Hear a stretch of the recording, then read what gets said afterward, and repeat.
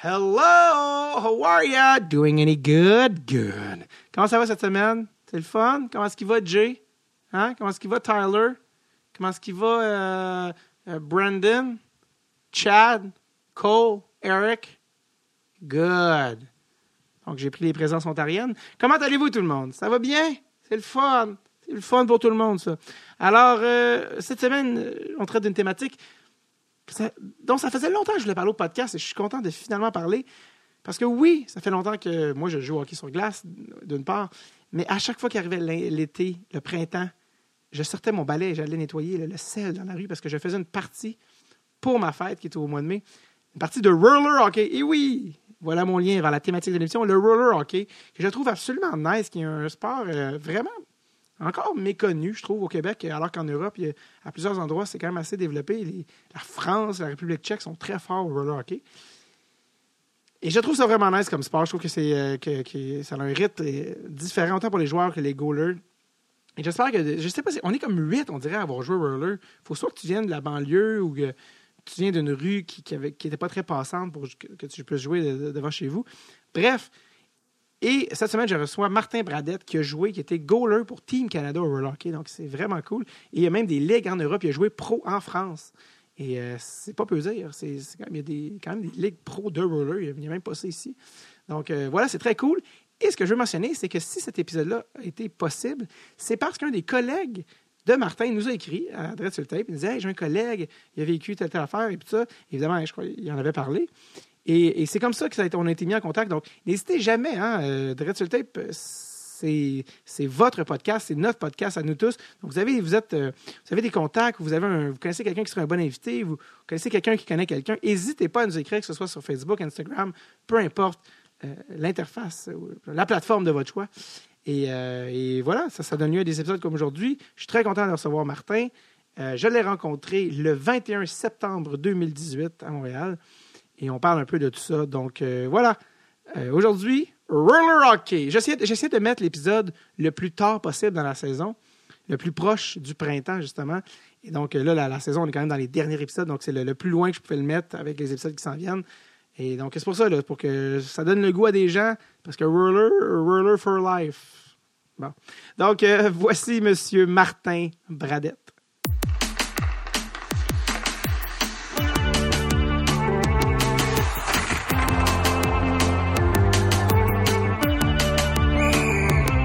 Dread sur le tape avec David Bocage. Martin Bradette, tu sais qu'il est avec le podcast, c'est que des fois les gens ils connaissent les noms, des fois ils ne connaissent pas les noms. Peut-être qu'ils connaissent, mais qu'ils découvrent des personnages du monde du hockey. Merci d'être à Dread sur le tape en ce vendredi matin pluvieux de l'automne. Oui. Un petit peu plus de trafic, mais ça fait plaisir. Ça fait plaisir d'être là. Tout de suite, merci à Michael Desbouleaux qui m'a fait une passe de tape, qui travaille avec toi, je pense. C'est ça? Exactement. Ceux qui connaissent le Desbouleaux Fest, c'est lui. C'est ça. Super beau festival en passant. Oui, c'est ça. Je suis jamais allé festival de musique, si je me trompe pas. Oui, moi, j'ai vu rien que les vidéos. Ouais. Parce qu'avec des jeunes enfants, c'est plus difficile des fois de faire des sorties. Mais ça va. Ça a été vraiment un beau succès. Puis ça a l'air vraiment... En tout cas, je conseille tout le monde d'y aller. Fait que, si vous aimez ce genre de musique-là. Mais c'est vraiment bien. Quand il savait que j'allais en Suède voir plus de fois jouer, comme ramène-moi du snooze, tu sais, le tabac que tu te mets dans la bouche. J'étais comme, c'est drôle que tu connais ça parce que c'est très scandinave. Mais non, je voulais aussi spécifier en commençant pour ceux qui connaissent, peut-être que vous avez déjà entendu le nom, tu n'es pas le célèbre pédophile du même nom. Non, du tout pas. Parce que si tu googles Martin Bradette. Exactement. Bon, il est plus jeune que moi, parce que je suis tout de suite allé voir c'était quoi les différences. Mais un gars de Victoriaville, c'était une anecdote qui n'était pas trop le fun à savoir. Ouais. Déjà, un Bradette, c'est pas vraiment un nom super connu. Ouais. Puis que la personne a exactement le même nom que toi. Ouais. Mais écoute, qu'est-ce que tu veux faire? T'es-tu déjà arrivé des quiproquos reliés à ça? Ben, il y a eu un quiproquo à un moment donné en France parce que à un moment donné, il en parlait, j'ai fait une interview justement à TVA. Il y avait des grosses manifestations en France. Puis moi, je travaillais sur un chantier de construction pour la sécurité en face d'une école en France. Là-bas, c'est OK, Oui, en France. Puis, fait qu'il avait pris mon quartier général. Dans le fond, la police était venue s'installer dans mon quartier général pour tout le temps avoir un œil sur l'école qui était en face. OK. Puis là, à un moment donné, il me demande c'est quoi mon nom. Je dis mon nom, tu fais quoi? Ben, je joue pour l'équipe de hockey ici. Ah, j'adore le hockey, puis tout. Tu pourrais-tu m'avoir un chandail? Ben, je sais pas, je vais regarder, puis tout. Il dit c'est quoi ton nom? Je vais taper sur Google. Je donne mon nom, tape mon nom. C'est la photo du pédophile qui sort. Tu sais, t'es en train de parler avec toute la SQ en France, tu sais. Fait que, Finalement, ils ont vu que c'était pas ta face. Exactement. Mais tu sais, c'était comme un 2 secondes que la manière que la police m'a regardé. Puis après ça, tu sais, j'ai dit non, c'est pas moi, ça, c'est pas moi.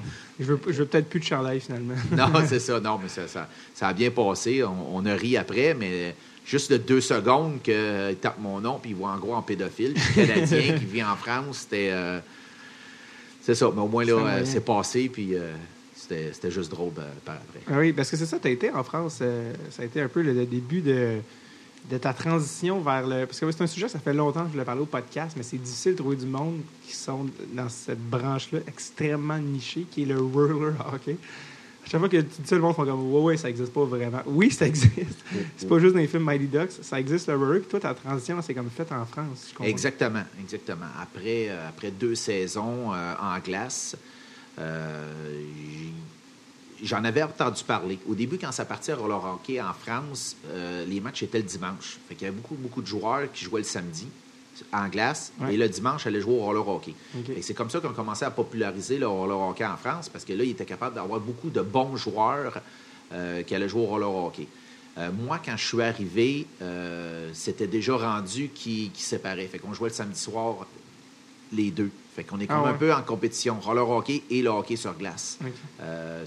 Fait que tu n'avais pas de choix. Maintenant, il fallait que tu choisisses un ou l'autre. Puis il y a beaucoup de très bons joueurs qu'eux autres qui ont décidé de jouer au roller hockey. Pourquoi? Parce que l'équipe de France, c'est très, très fort. Ils ont des regroupements. Ce que peu de gens savent, là, que l'équipe de roller hockey sur glace française bat le Canada. Là. Bien, pas là, le Canada. Peut-être depuis les 2-3 dernières années, oui. Avant, non. Mais est-ce que sur glace, c'est comme impensable? Sur glace, c'est impensable, mais en roller hockey, oui. Parce qu'ils ont vraiment développé une genre de niche. Tu sais, roller, ils ont comme développé ça, on dirait. C'est comme spécial là, en France. Comment ça se fait que le roller est aussi fort, mais sur glace, oui, mais rollers sont comme à fond la caisse là-dedans. Ils sont à fond la caisse là-dedans parce que... plus accessible, peut-être. Plus accessible, oui.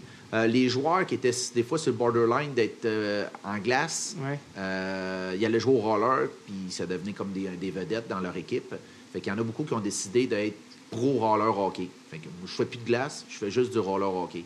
Parce qu'il y a des ligues pro de roller en France. Il y a une ligue pro, puis la ligue pro en France, c'est la plus forte ligue au monde. De roller. De roller hockey.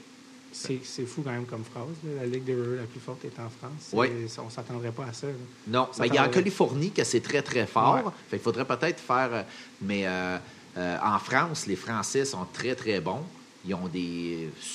C'est pas des arénas, mais c'est des genres de gymnases, là, avec des 800, 1000, 1500 personnes.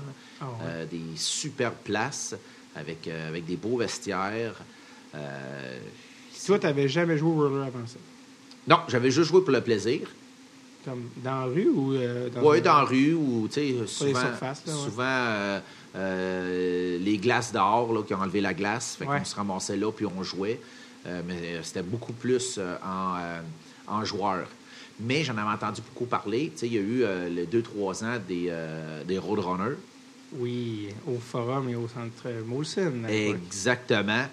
Et justement... qui était de la Ligue, pour ceux qui ne savent pas, qui était dans la Ligue professionnelle de roller hockey en Amérique du Nord. Ça existait, ça, en mi-90 à fin 90, là. Début 90, mais à fin 90, début 2000. Ils ont fait une Ligue de roller internationale qui s'appelle la RHI, si je ne me trompe pas. Puis finalement, c'est mort, là, début des années 2000. Mais c'était ça, les Roadrunners. Montréal avait une équipe dans cette ligue-là. C'est juste ça. C'est ça, exactement. Puis il y avait des... Tu sais, je veux dire, il était avec les États-Unis, là. Fait qu'il y avait des super beaux endroits. Californie, Anaheim. Il jouait dans les arénas de la Ligue nationale. Puis moi, je jouais dans East Coast dans ce temps-là. Fait que ça en parlait de plus en plus en disant, au lieu de rentrer chez vous cet été, voulez-vous jouer au roller hockey? Puis l'année que ça a fait faillite, je m'en allais au camp d'entraînement de Anaheim. Okay. Fait que déjà, j'avais quand même un intérêt pour le roller hockey.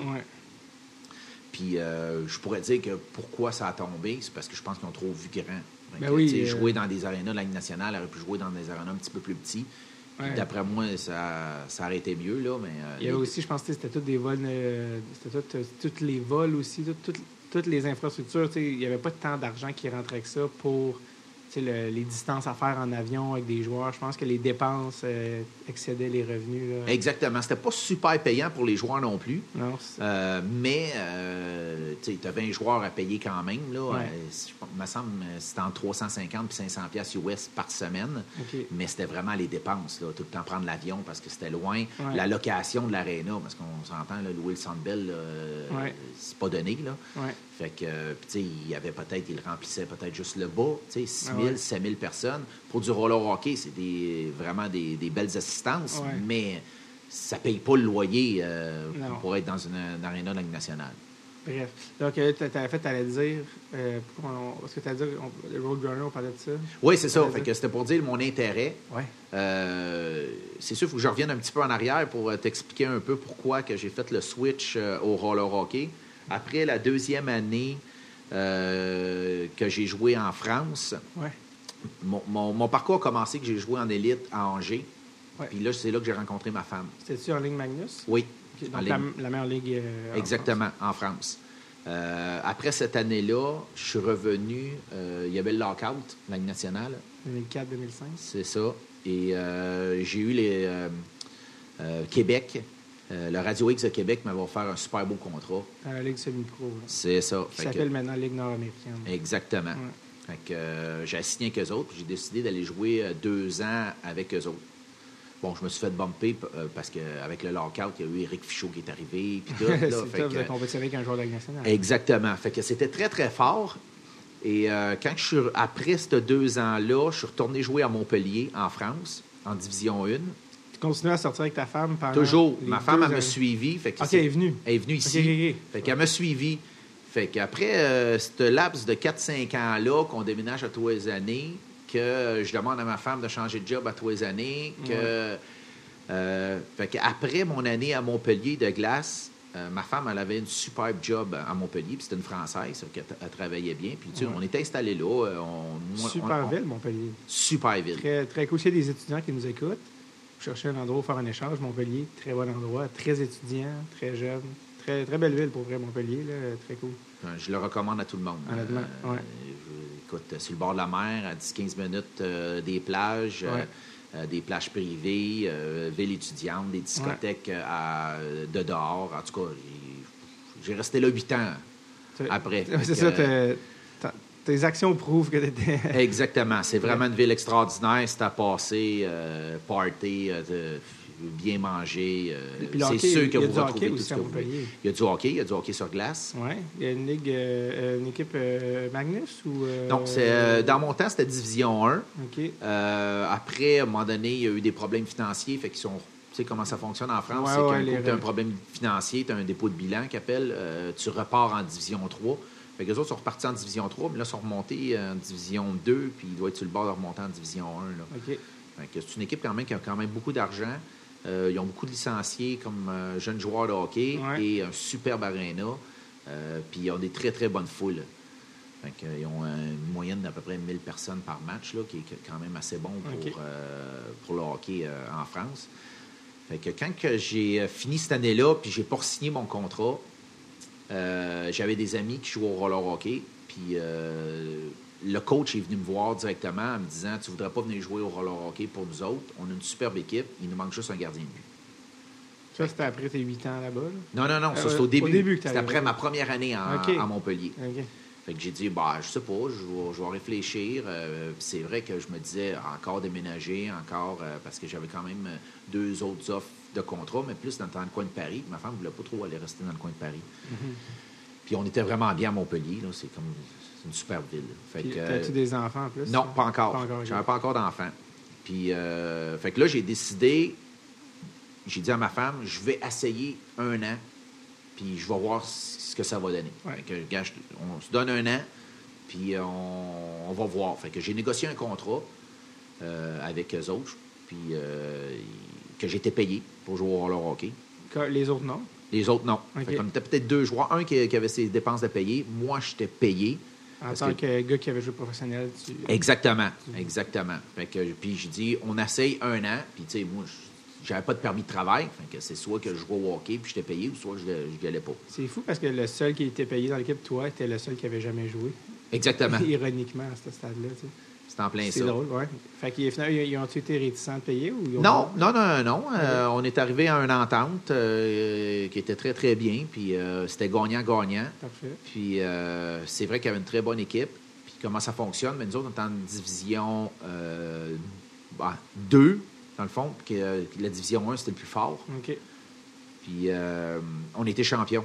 Donc, vous avez Fait qu'on monté. a monté dans la plus grosse division, dans OK. le fond. Puis c'est ce qu'ils voulaient. Fait que Leur pari, ils ont gagné. leurs paris ont été gagnants. Puis encore plus que ça, c'est que j'ai eu la piqûre. J'ai Ouais. adoré jouer au roller hockey. Ouais. Tu sais, en France, c'est un peu différent. C'est un peu comme la grandeur, c'est un peu comme les glaces 3 contre 3 ici. OK, donc c'est beaucoup plus petit. C'est beaucoup plus petit. Il n'y a aucun hors-jeu. Il n'y en a pas un... Il n'y a aucun hors-jeu en France. Tu peux faire une passe toute la grandeur. Exactement. Donc, il n'y a pas d'affaire de parce que de 2 lignes ou de... y a Non. pas cette règle. OK. Non. Puis, les buts sont pas la même taille non plus. Non, les buts, ils sont un pied plus bas. Et pas de différence au niveau de la largeur. La largeur, je crois pas. Mais c'est plutôt pour la Puis, il y a hauteur. un pied plus bas, puis il est comme extrêmement carré. Oui. Tu sais, parce que ça paraît encore plus vu qu'il est plus petit. Ouais. Là. Le poteau est plus gros. Le poteau est plus gros. Ouais. C'est drôle comme phrase. Ouais, le poteau est plus large. Oui, c'est ça, exactement. Puis, mais raconte-moi quand t'es... Parce qu'on s'entend, tu as joué au hockey toute ta vie à un niveau élevé, mais d'enfiler un stock de roller avec justement le nouveau but, les nouvelles règles, le nouveau rythme du jeu, les différences, qu'est-ce qui t'a marqué quand tu as commencé à jouer au roller? Bien, déjà, pour un gardien de but, c'est les déplacements. Fait que ça, Ouais. c'est une grosse affaire. Les glissades en papillon, tu glisses plus. Un coup, tu tombes en papillon, tu colles là. Oui, carrément. Fait que, Même si c'est une surface de même, mais c'est une surface spéciale, hein, c'est vrai, ça s'appelle un style mat. Oui. Que les bons joueurs de roller hockey vont breaker pareil comme ça à la glace, là, Ouais. de côté. Ouais. Fait que, tu sais, Mais ça prend des roues aussi adaptées à ça. Ben oui, parle-moi-en, petite parenthèse avant que tu continues par rapport à ça, mais c'était ma fête au mois de mai, puis moi j'avais joué au roller dans ma vie tout le temps, dehors, on jouait au roller, tu sais, avec les amis, qui déjà est rare, là, je réalise, tu parles au monde qui ont joué sur glace, très peu ont joué au roller. C'est quelque chose, c'est vraiment un truc de banlieue, j'ai réalisé, parce qu'en ville, t'as pas de place, à moins que t'ailles, tu sais, tu peux pas jouer dans la rue devant chez vous, sauf moi, à Montréal, on avait un endroit tellement tranquille qu'on pouvait jouer devant chez nous, c'était une rue super calme, mais le monde que je connais qui ont joué au roller viennent tous souvent de l'extérieur ou parce que c'est difficile de trouver des endroits. Puis là, récemment, pour ma fête, j'avais jamais joué en dedans sur du style match, justement. Je me suis dit, ça serait cool qu'on essaye ça. Donc, on a loué le rink à TMR, ici à Ville-Montréal. Ouais. Puis tout le monde dit, ouais, si, mais on n'a jamais joué en dedans, au roller, jamais. Puis tout le monde est arrivé en dedans, tout, puis on a joué notre game, tout ça. Puis on avait de la difficulté, pareil, tu sais, ça. Puis à la fin, après 1h30 de location, puis on est dit, ah, c'était cool. C'était pas facile, mais c'était cool. Le gars vient nous voir de l'aréna, ben, justement, Du ring. Ouais, du ring, puis il est comme, ah ouais, c'est ça, vous avez pas les bonnes roues? C'est comme, quoi? Il est comme, vous avez des roues dures. Ça prend des roues molles pour jouer en dedans. Là, je suis comme, OK, c'est pour ça que tous des gars qui ça fait 20 ans qu'ils jouent, on avait l'air un peu des enfants, puis on rentrait dans la bande parce que quand tu achètes des patins au magasin, eux, ils mettent des roues dures par défaut dessus en se disant, tu sais, c'est bon marché, puis le monde va joueront dans la rue avec ça. Puis, Exactement, c'est ça. fait pour le grand public. Ouais. Mais si tu joues au roller pour vrai en dedans, ça prend des roues molles parce que vu que la surface est parfaite, puis ça prend une certaine adhérence à cette affaire-là. Des roues dures, ça colle pas, tu sais, c'est fait pour du ciment, fait que ça prend des roues molles. Puis la différence, le gars comparait à des pneus d'hiver, des pneus d'été. Si tu roules l'hiver avec tes pneus d'hiver, d'été, puis tu freines, tu vas le voir, tu vas déraper, tu sais, mais c'est la même affaire. Puis on s'est dit, ouais, qui dit ça, mais ça fait-tu vraiment une différence? Mais pour vrai, ça fait toute la différence. Il nous disait qu'il y avait, je pense, le camp de sélection de l'équipe Canada la semaine d'avant. Puis un des joueurs qui était là, que c'est un gars pro en plus. Puis il a dit, j'ai pas eu bonne route, tout ça. Puis ils ont dit, ouais, OK. Il a commencé la pratique, il l'a même pas fini. Il a dit, je peux même pas Non, compétitionner. C'est trop C'est différent. énorme. Puis d'un autre côté, pourquoi ils mettent des roues dures? C'est que si tu mets tes roues molles pour jouer dehors, 2 heures sont finies. C'est fini, ouais. C'est ça. Donc, ça, dépendamment si vous jouez dehors. Je ne sais pas si tu connais les chiffres, là, je ne suis pas assez nerd pour les savoir, mais il y a des chiffres là, pour. Parce qu'il y a Il y a une manière de coder la dureté d'une roue. C'est genre quelque chose A, 90A ou des 80A. Je me souviens plus. Oui, c'est ça. Je m'en rappelle plus trop, là, mais oui. Il y a du dur, du semi-dur, puis après ça, il y a des grandeurs de millimètres. Là. Ah ouais, c'est ça. Les gens, pour avoir un peu l'axe, ils vont mettre 2 plus petites puis 2 plus grosses en arrière pour avoir tout le temps l'angle du patin à glace. Là.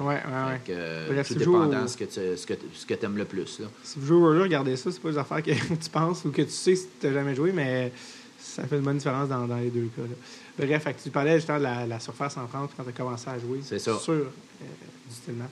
Ben exactement. Sauf que moi, j'étais un peu chanceux. Moi, j'ai un style genre un peu Dominique Hachek, Tim Thomas, là, ceux qui les connaissent un peu. C'est ça, la pieuvre. La pieuvre, exactement. Fait que, tu sais, moi, j'ai des two-pad slide d'un côté. T'es pas très papillon? Ben oui, je fais du papillon. Hybride. C'est ça. Je suis un hybride. Martin Brodeur. Ben, exactement. Puis, tu sais, moi, je fais beaucoup du T-push. Fait que en roller, j'ai pogné...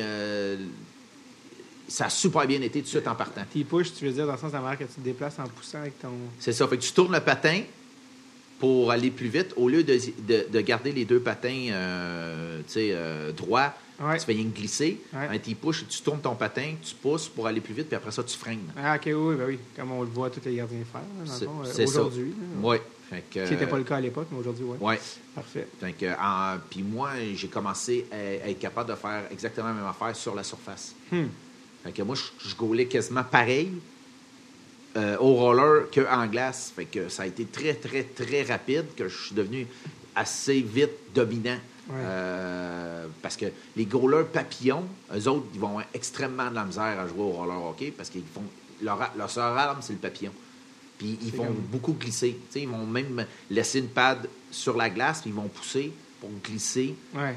Mais ça, tu peux plus faire ça au roller. Il faut que tu restes plus debout. Il faut que tu sois pas mal hybride, exactement, pour être très, très bon au roller hockey. Puis le fait qu'il y a un pied de moins... pas un pied, tu sais? Oui, un pied de moins, à peu près, en haut. Quelqu'un dirait, ben là, mais plus facile de hockey sur glace, tu as moins de surface à couvrir. Mais c'est plus tricky que ça, je pense. Ben, c'est plus tricky que ça, c'est parce que... Parce que ça a l'air... Tout le monde dit, ben, c'est plus facile, mais c'est quand même pas tant plus facile. Non, parce que c'est des scores assez élevés. Ben oui, c'est des 7-5, des 8-6 au roller hockey. Pourquoi? Parce que c'est du 4 contre 4, la surface est très petite et il n'y a aucun hors-jeu. Fait que tout est basé juste sur l'attaque. Fait que des chances de... Tu sais, une game normale, c'est 50 lancers. Puis tu vas avoir à peu près 20 chances de marquer. Pour toi, c'est une pratique, dans le fond. Ben, en presque. termes de lancer, je veux dire, ça n'a pas de sens. Tu sais, le gars, il peut juste prendre le puck à côté de son net, faire 2-3 pieds, faire un slap shot de presque sa zone, qui va donner une chance de marquer parce que tu en as un qui est de l'autre équipe qui est déjà en avant de ton but à essayer de la faire dévier. Donc, stratégiquement parlant, c'est complètement différent. C'est complètement différent. Il n'y a pas de système de jeu. Oui, il y a des systèmes de jeu. Okay. Il y en a. Ben, c'est sûr qu'ils en ont développé. Complètement différent. Complètement différent. Est-ce qu'il y a des coachs au roller, puis est-ce que ça fait une différence? Oui, il y a des coachs au roller, puis oui, ça fait une différence, comme d'autres coachs. Les très, très bons vont être capables de, justement, de faire une petite tactique ou un petit plan de match qui va faire un peu la différence. Là. Mais je veux dire, c'est pas les meilleurs coachs n'arrivent pas du roller hockey. Je comprends. Je pense pas qu'il y a des coachs qui gagnent leur vie en étant coach de roller, ou ça existe-tu? Ben oui, le coach équipe de France, il fait que ça. OK, donc le coach national, oui. Là. Oui, exactement. Puis, oui, je vais vous expliquer pourquoi. Parce que la plupart des coachs qui vont coacher, comme on dit, l'équipe élite, il va coacher aussi tous les jeunes. Fait que c'est comme il devient coach aussi en chef de tout le hockey mineur en même temps. Fait que les autres sont engagés à temps plein. OK. Fait que c'est comme... T'as pas le choix d'en avoir... C'est ça, t'as pas le choix d'en avoir un ou deux. C'est ça, d'en avoir un ou deux par organisation pour s'occuper du hockey mineur. Parce que là, tu as toutes les catégories. Parce qu'ils ont quand même, si je ne me trompe pas, 50 000 licenciés de jeunes joueurs de roller hockey en France. On dit ils n'ont plus qu'au hockey sur glace? Non, quand même pas. Non.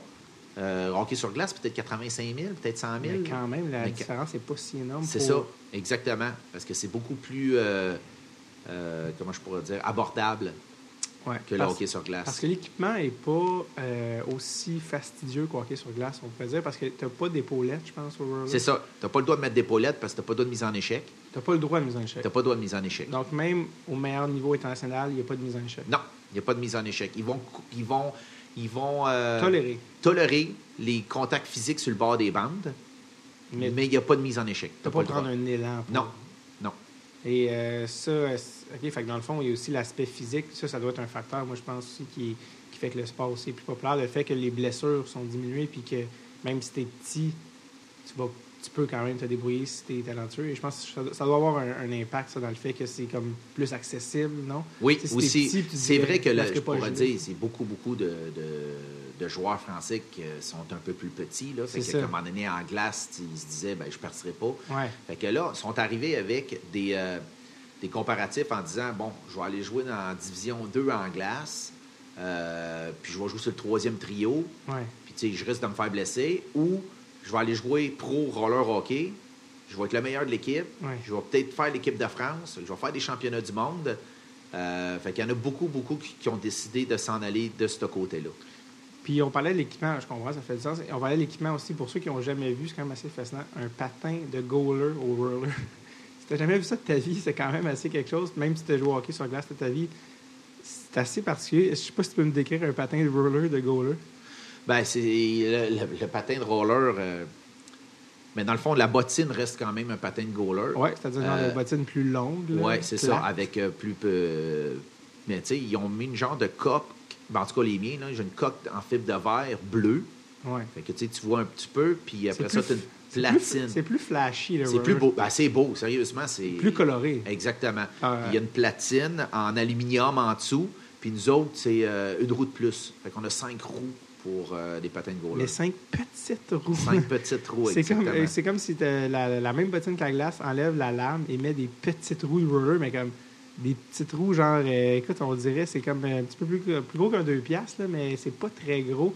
Moi, j'avais jamais vu ça de ma vie, parce que tu vois des patins roiliens 4 roues, des grosses roues, là, mais ça, c'est quand même assez particulier. Puis ça fonctionne bien, ça, pour commencer, parce que moi, je me dis, il y a deux sortes. Il y a ceux qu'avec les petites, qu'eux autres, ils veulent être le plus proche, puis moi, ils étaient un petit peu plus grosses. OK, un petit peu plus haut. Oui, moi, j'étais un petit peu plus haut, mais que mes roues, ils roulaient plus vite. Mais moi, pour mes déplacements, je trouvais que j'allais plus rapidement. Mais il y en a... Fait qu'il y avait comme les deux... Je comprends. Tu avais deux moyens. Là, mais vous, c'est de l'équipement de glace, les goalers. Oui. C'est le même équipement. C'est le même équipement. Puis ça se magane pas trop, sur ce... Oui, ça se magane, par exemple. C'est sûr que, tu sais, à toutes les fois, les pads, les gants, tu sais, ils sont éraflés sur la surface. Ouais. Fait que c'est sûr et certain que ça va les maganer un peu plus. Je comprends. Puis, est-ce que je vais te demander, on parlait de... J'ai oublié. Mais non, c'est ça, tu parlais de pro en France, jouer pro. Oui. Combien on peut faire et gagner sa vie en France en jouant pro? Oui. Bon, mais la plupart, maintenant, en France, pourquoi que maintenant... Comme je dis, c'est rendu la ligue la plus forte au monde. Là. Ouais. C'est qu'ils ont fait un peu les règlements de la glace. Fait que tu dois avoir des étrangers. Fait que les grosses équipes vont toutes avoir 2 étrangers. Tu dois avoir 2 étrangers par équipe. 2, OK. Fait que ces 2-là, la plupart, c'est 2 étrangers hors Union européenne. Oui, c'est ça. Donc, nord-américain généralement. C'est ça. Fait que la plupart du temps, c'est des Canadiens ou des Américains. Et vont combler avec 2-3 Tchèques. Oui. Tu sais, qu'eux autres, ils font partie de l'Union européenne. Fait que, tu sais, ils peuvent avoir... Maintenant, là, les bonnes équipes en élite vont avoir à peu près 5 gars au moins payés. OK. Donc, puis...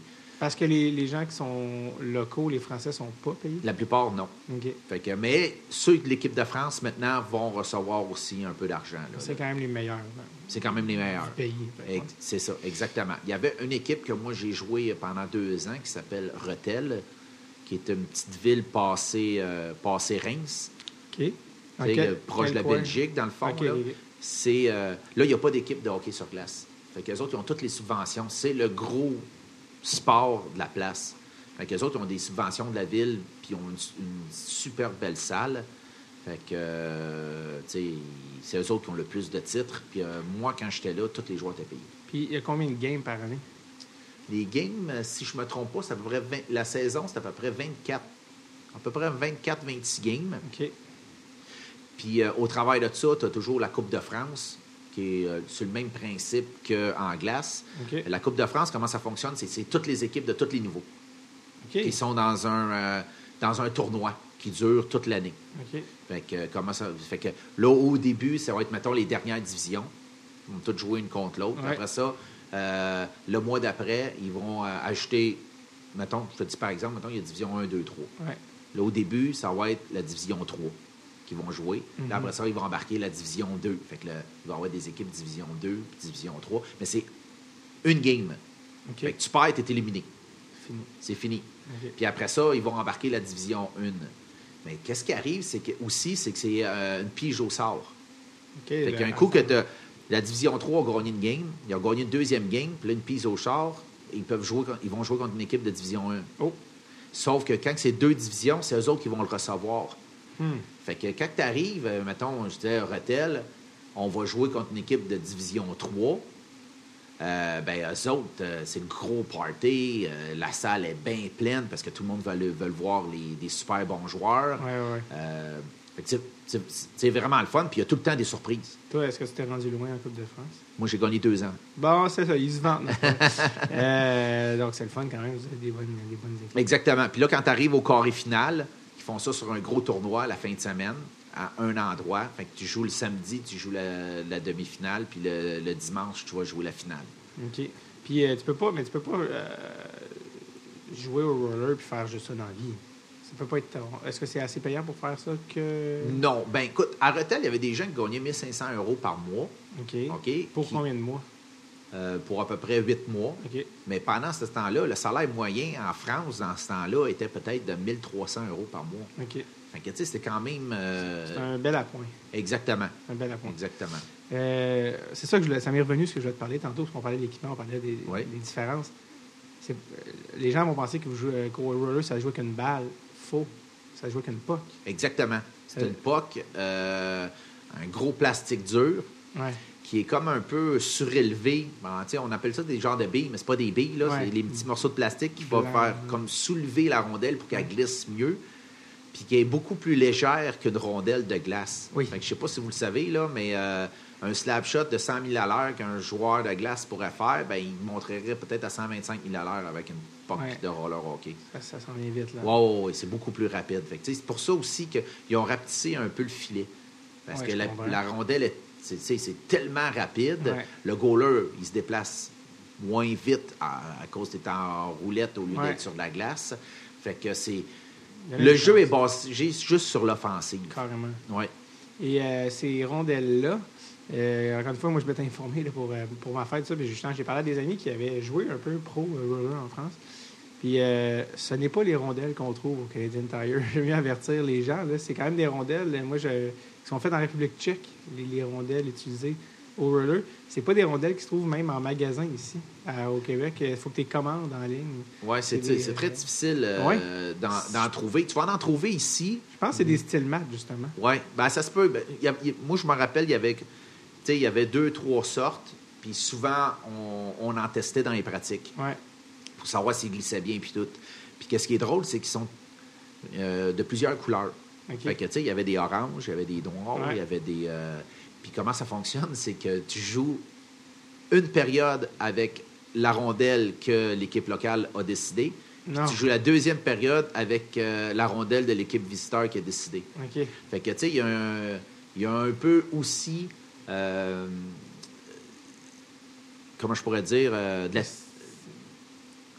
ils vont choisir la rondelle. C'est encore comme ça aujourd'hui? Ah oui, oui. OK. Oui. Ben, je pense que oui, là. OK. Comme je dis, ça fait quand même une couple d'années que moi, je suis revenu ici, là.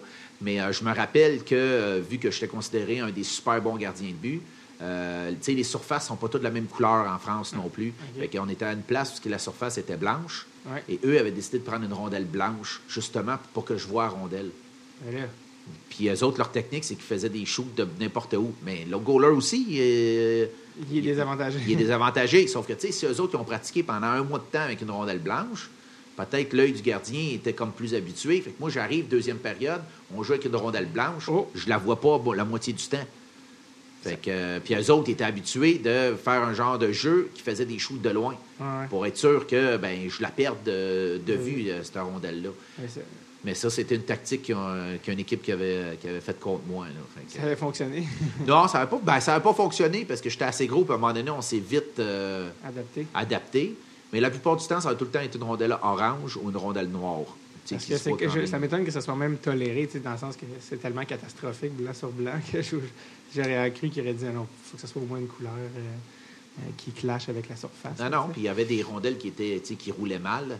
Puis il y en avait qui disaient, nous autres, on prend celle-là, mais c'était dans le règlement. Peut-être que le règlement a changé depuis, là, mais c'était vraiment... un peu comme au football, là. Au football, ils jouent avec le ballon, puis l'autre équipe joue avec ses ballons. Ouais. C'était un peu ce genre-là. On joue une période, parce que c'est 2 périodes. C'est ça, c'était 2 périodes de combien de temps? C'était 2 périodes, me semble, de 25 minutes chronométrées. Donc, à temps arrêté. À temps arrêté, exactement. Fait que ça fait 50 minutes... Quand il y a des punitions, vu que c'est 4 contre 4, c'est comment ça fonctionne? 4 contre 3. Puis il peut pas avoir plus qu'une punition? Non, il y a 2 punitions, 4 contre 2. OK, fait 4 contre 2, c'est possible aussi? Oui. Puis après ça, là, tu peux pas plus tomber le box? Non, tu peux pas plus tomber le box. Des fois, du 3 contre 2, des fois? Oui, oui. 3 contre 2. Tout est possible. Tout est possible. Oui. Puis je vais vous avouer franchement, là, power play là, au roller hockey, il faut que tu scores au moins 40 % de ton temps. Si tu veux gagner. C'est ça. Okay. Parce que, il y a une punition à 4 contre 3, là. Fait que c'est un peu... quand vous voyez un 5 contre 3, c'est un peu comme ça. Fait que tu as 2 défenseurs, 2 attaquants. Ils vont faire un petit peu le triangle, mais ils font des passes à la slot, puis ça shot. Fait qu'ils peuvent faire 15 lancers pendant un power play. Fait que quand tu arrives à 4 contre 2, si tu marques pas, tu je veux dire... Tu mérites pas. Là, non, c'est 90 % des chances que des gens ils vont scorer à 4 contre 2. Mais pour un goaler, c'est catastrophique. C'est très difficile. Je veux dire de quoi, tu laisses beaucoup d'énergie... il ne faut pas que ton équipe pogne que 4, 5, 6 punitions. Comment que toi, en tant que goaler, tu peux aimer ça autant, un sport où tu es autant, pas désavantagé, mais on s'entend, comme tu dis, c'est des games à haut score. C'est très difficile pour le goaler. Mais le fait que tu aimes autant ça, comment tu peux aimer un sport qui est aussi difficile et qui est autant pas à l'avantage du goaler? Bien, ce que moi, j'ai adoré, c'est que même si mon équipe était beaucoup plus forte que l'autre, le gardien de but a tout le temps son mot à dire dans chaque game. Parce que, comme je dis, en moyenne, tu vas recevoir 50 lancers. Fait que si tu joues contre une équipe qui est beaucoup plus faible que toi, tu vas recevoir quand même 25-30 lancers, puis tu vas quand même avoir une quinzaine de chances de scorer contre toi. Donc, ton rôle est encore plus important. Le rôle du gardien de but est extrêmement important au roller hockey. Parce que si tu joues un mauvais match, là, c'est en 5 minutes, tu as accordé 5 goals. Fait que, là, ils vont te changer. Est-ce que quelqu'un qui a joué au hockey sur glace toute sa vie peut facilement faire la transition au roller? Facilement, non. Moi, je pourrais dire qu'il y a des... Bon, je vais vous conter une petite anecdote en passant. On est là pour ça, Martin. Oui. J'ai un des championnats du monde parce que, bon, vite, on n'en a pas parlé, mais j'ai fait 8 championnats du monde avec Équipe Canada. On va y venir, inquiète-toi pas. Oui. Puis, il y en a un qui est en République tchèque. Oui. Puis Thomas Plekanec, que je pense que tout le monde connaît. Oui, il est célèbre joueur de l'Impact. Non, c'est pas vrai. Ouais. Fait qu'il était en train de renégocier son contrat. Fait qu'il était sans contrat. Vu qu'il était sans contrat, il a le droit de faire ce qu'il voulait pendant l'été. On parle de quelques années, là. Oui, on parle de plusieurs années. Là. Okay, avant son gros contrat de 5,5 millions là, pour 5 ans, je pense, quelque chose comme ça. Mais il l'a signé tout de suite après le championnat du monde, justement. Fait que c'était en République tchèque. Ouais. Mais il me semble que c'était là. Non, c'était pas en République tchèque, c'était l'année d'avant. Anyway. Puis, lui il jouait pour le... Ouais. Fait que, puis on s'est rendu compte que il n'était même pas d'un 10 meilleurs joueurs de la République tchèque. Fait que, il avait un très bon lancer, mais il n'était pas capable de freiner. Fait qu'il patinait bien. S'il était sur son air d'aller, ça allait bien. Les lancers, ça allait bien. Mais au roller hockey, juste pour vous dire, là, pour comparer, les meilleurs vont freiner. Fait que, puis les ordinaires ne sont pas capables de freiner parce que ça prend quand même la technique. Puis viens en échapper, toi, puis toi, freine, puis va-t'en de l'autre côté, puis l'autre s'en vient, puis il freine pas. Tu vas tout le temps passer tout droit. Ouais. Fait que tu te fais tout le temps déjouer. Fait qu'il faut que tu aies cette habilité-là à comme te revirer sur un dissous. Là. Exactement. Fait que les très bons joueurs de roller virent sur un dissous, puis les autres passent tout droit. Parce que c'est ça la grosse différence aussi, si on veut, dans le flow. Le rythme du roller, il est comme un peu différent de celui sur glace. Un joueur sur glace, s'il ne freine pas, il ne se rendra jamais à un certain niveau. Là, je veux dire, c'est comme la base. C'est ça. Mais au roller, le monde sont plus habitués de virer. C'est comme ça vire d'un bord, ça vire de l'autre, mais ça freine moins. Comme, en tout cas, en général, mais là, quand tu arrives à ce niveau-là, oui, il faut que tu saches freiner. Mais c'est comme ça la grosse différence. Parce que si tu es en roller, tu n'as jamais été habitué à freiner. Tu sais, comme tu dis, en fait, c'est que les meilleurs vont freiner comme si c'était sur la glace avec les roues, puis ils vont repartir. C'est ça. Mais si t'es peurant, si tu l'as jamais fait que t'es pas habitué Non, à faire ça. puis la plupart des gens, c'est ça, ils vont tourner. Les meilleurs vont être capables de faire un virage brusque, mettons, pour revenir de l'autre côté. Mais tu sais, c'est pareil, tu patines au filet, puis le retour, il est là. Ouais. Ben toi, si t'es pas capable de freiner, tu l'auras pas le retour. Toi, t'es plus là. Ouais, c'est ça. Ben c'est ça, toi, t'as continué. Fait que si t'as pas fait la passe pendant que ce moment-là, ben toi, tu continues, puis là, tu vas retourner, puis là, tu vas revenir en avant du but. Puis c'est pareil, si ça arrive, puis t'as pas freiné pour prendre le retour, tu vas continuer, tu vas tourner dans le coin, puis là, tu vas revenir. Le retour, il est plus là.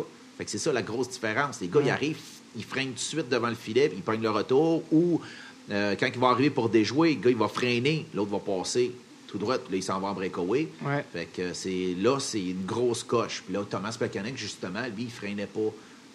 Mais c'est normal, là, parce que, tu sais, ça prend quand même une technique, là, puis de pratiquer. Mais dès qu'il y en a un qui s'est freiné, tu le vois tout de suite qu'il prend un niveau assez rapidement. C'est qui les meilleurs, parce qu'il y en a quand même qui sont connus, les meilleurs NHLers qui jouent au roller? Il y en a une couple quand même. Bien, il y en a eu plusieurs, puis ils en ont parlé, parce qu'il y en a beaucoup qui disent que ça les a beaucoup aidés. Oui. J'ai pas de nom qui me viennent en Bobby tête. Ryan est un gars de la Californie. En fait, un gars du New Jersey qui s'est enfui en Californie. C'est un autre dossier. S'il y en a qui veulent voir son dossier de vie. Mais lui, il a beaucoup joué au roller parce qu'en Californie, justement, quand Wayne Gretzky a été échangé là en 88, puis là, le hockey a comme eu un regain. Ben, le meilleur joueur au monde arrivait en Californie. Fait que là, ça a comme créé de l'intérêt. Puis les vedettes hollywoodiennes allaient voir les Kings tout d'un coup. Puis c'était comme, bon, là, ils ont commencé à jouer au roller beaucoup parce que, justement, vu qu'il y avait moins de patinoires à ce moment-là. Puis Bobby Ryan, justement, comme tu as dit, la Californie, quand même une culture de roller. Puis il y a quand même une couple de gars, je pense, c'est sûr, si tu as fait des tournois, tu en as croisé des Alex Burrows. Ça se peut-tu que Oui, mais là, Alex Burrows, lui, avec. c'était plus hockey-ball. C'est ça, le hockey-ball. David Perron. Il y en a un que, me semble, du Wild du Minnesota, là, un très bon joueur du Wild du Minnesota. Québécois? C'est pas un Québécois, c'est un Américain qui vient de la Californie. Qui dit que, pas Jason Zucker. Je pense que c'est lui. Lui vient de Vegas, je pense. Oui, c'est ça. Fait que, comme je dis, en Californie, le roller hockey il est hyper fort. Les États-Unis, je pense qu'à peu près 90% de leurs équipes viennent tout le temps de la Californie. Puis au championnat du monde, là, c'est tout le temps la meilleure équipe. Ah ouais. Puis, tu sais, même si tu aurais des joueurs de la Ligue nationale, là, les autres sont plus forts parce que les autres, ils freinent sur des dizaines, ils tournent. Puis depuis qu'ils ont 5 ans, qu'eux autres, ils jouent au roller hockey. Fait, tu sais, il fait tellement beau qu'eux autres, ils ont toutes des places exprès pour jouer à l'extérieur. Ils ont des parcs spécial pour faire du roller. Fait que, tu sais, le roller hockey est quasiment plus populaire que le hockey sur glace en Californie. David Perron aussi joue au roller. Ça se peut bien, oui. OK. Pat Maroon aussi, son agent a dit que les gars développent des bas de main en jouant au roller aussi parce qu'il y a comme un... Des fois, tu comprends que tu as comme plus de temps où tu peux pratiquer alors que sur glace, des fois, tu as juste du temps de glace limité. Fait que c'est difficile à pratiquer. Mais pour développer des bas de main, le roller a toujours été... c'est un sport de skills, tu sais. Exactement. Ça met l'emphase là-dessus. Là, tu as demandé aussi... c'est ça, tu disais, ta femme, tu as rencontré en France, tu as rencontré dans quel coin? Angers, quand je suis allé jouer là-bas la première année que je suis allé en France. Puis là, à Montpellier, c'est là que vous avez commencé à avoir une famille? Oui, à Montpellier, après, comme je dis, après la première année qu'on a été champion, l'année d'après, on montait dans la grosse division. Puis, tu sais, on sait aussi comment ça fonctionne, que ce soit au soccer, au foot, qu'ils appellent en France. Une équipe de division inférieure qui monte, c'est tout le temps compliqué. Je vous explique un peu pourquoi. C'est que toutes les équipes appartiennent aux villes. Les villes donnent des subventions. Fait que, tu sais, tu es dans la plus grosse ligue, tu vas avoir une subvention d'un X montant, mais tu es en division 2, tu vas avoir une subvention d'un autre montant. Puis, tout est voté 1 an d'avance. Fait que quand tu montes d'une division, tu montes en ayant le budget d'une division inférieure. Fait que c'est pour ça que c'est très difficile. Puis au hockey, c'était pareil. Fait que, tu sais, si, mettons, la ville donnait 100 000 ou en division 2, c'est plus 50 000, mettons, bien, quand tu arrives en élite, si tu n'as aucun joueur payé, ça va être difficile d'amener 2-3 bons joueurs qui vont te faire rester. La plupart du temps, il y a tout le temps 2 équipes qui montent, puis les 2 derniers descendent. C'est comme ça fonctionne. Ouais. Fait que toi, il faut que tu finisses pas dans les 2 derniers. Tu finisses comme 3e avant-dernier. Ouais. Fait que là, il faut que tu changes au moins 2-3 joueurs. Tu n'as pas le choix. Il faut que tu te renforcisses. Fait que moi, après cette année-là, j'ai eu la piqûre. J'ai adoré ça. Fait que moi, j'ai re-signé un autre contrat encore avec Montpellier. Et là, on avait décidé, OK, on va rester ici pendant plusieurs années. J'ai signé un contrat de 2 ans en disant que je voulais que l'équipe m'aille tout mon permis de travail. En disant que moi, c'est bien beau le roller, là. Payer 800 000 € par mois, mais tu sais, pour élever une famille, ça va plus que ça. T'sais. Moi, j'étais chanceux. J'étais chanceux parce que j'avais quand même ma blonde dans ce temps-là qui travaillait puis qui avait un bon salaire, qui avait un super bon travail. Puis j'entraînais beaucoup les jeunes aussi, fait qu'ils me payaient à côté pour entraîner les jeunes. Fait que j'étais quand même... Fait que là, on signe le contrat, puis là, j'ai rejoint une autre année en élite. Dans le fond, c'est la Ligue élite. Puis on a réussi à se maintenir. Fait qu'on avait fini, je pense, 4e avant-dernier. Fait que c'était une super de belle saison encore. Sauf que là, mon équipe a commencé à avoir des problèmes d'argent, comme ça arrive souvent en France aussi. C'est comme ça fait tout le temps partie de l'histoire à un moment ou à un autre. C'est ça, mais je vous explique pourquoi. Toutes les équipes, comme je dis, appartiennent à la ville. Fait que c'est pas un propriétaire unique. Fait que la ville leur donne de l'argent, ils trouvent des commanditaires. Fait que, tu sais, ça arrive tout le temps que, mettons, ils ont 100 000 pour leur année, mais puis il y a un gérant qui est là, mais lui, il dépense pas son argent. Lui, il dépense l'argent qu'il y a dans les coffres. Fait que ça arrive qu'à un moment donné, il veut gagner, il va dépenser plus. Fait que les banques, la plupart du temps, vont leur donner, tu sais, une marge de crédit. Ouais. Fait que là, ils défoncent la marge de crédit. Là, ils s'endettent. Ils vont demander à la ville de payer. Puis là, à un moment donné, quand ils sont endettés de plus de 100 000, puis la ville va dire à un moment donné, OK, c'est bon, on t'en donne plus. Fait que là, ils sont obligés de faire des dépôt de bilan. Puis ils retournent en bas. Fait que, tu sais, dans le soccer, c'est comme ça. Tu sais, je veux dire, quand tu es tout le temps, c'est quelqu'un d'autre. Tu sais, ça serait des propriétaires, comme ici au Québec. Tu sais, semi-pro, c'est un propriétaire. C'est sa business, c'est son argent à lui. Fait qu'il décide s'il en injecte ou il en injecte pas. Il moniteur beaucoup plus proche. Exactement. Là, le gars, tu sais, lui, il est payé pour dépenser l'argent de la ville, dans le fond. Fait que, c'est pour ça qu'il y a souvent des problématiques. Mais là, maintenant, depuis une couple d'années, les villes vont vérifier beaucoup plus les dépenses des équipes sportives qu'il y avait dans mon temps. Et puis, tu as parlé tantôt de la France qui est forte au roller, mais il y a aussi d'autres nations extrêmement surprenantes qui sont bonnes au roller. Je ne sais pas si tu peux en parler un peu. Il y a l'Italie. L'Italie aussi est très, très fort, oui. Mais je pourrais dire, l'Italie, depuis une couple d'années, eux autres, c'est tout le temps une équipe surprise. Fait que... Pourtant, l'Italie, là, ils ne sont même pas aux Olympiques là, sur glace. Là, non. Je veux dire, ils sont très loin même. Fait que... Exactement. Mais ils ont des programmes, ils ont des bons programmes que la nation injecte de l'argent dedans.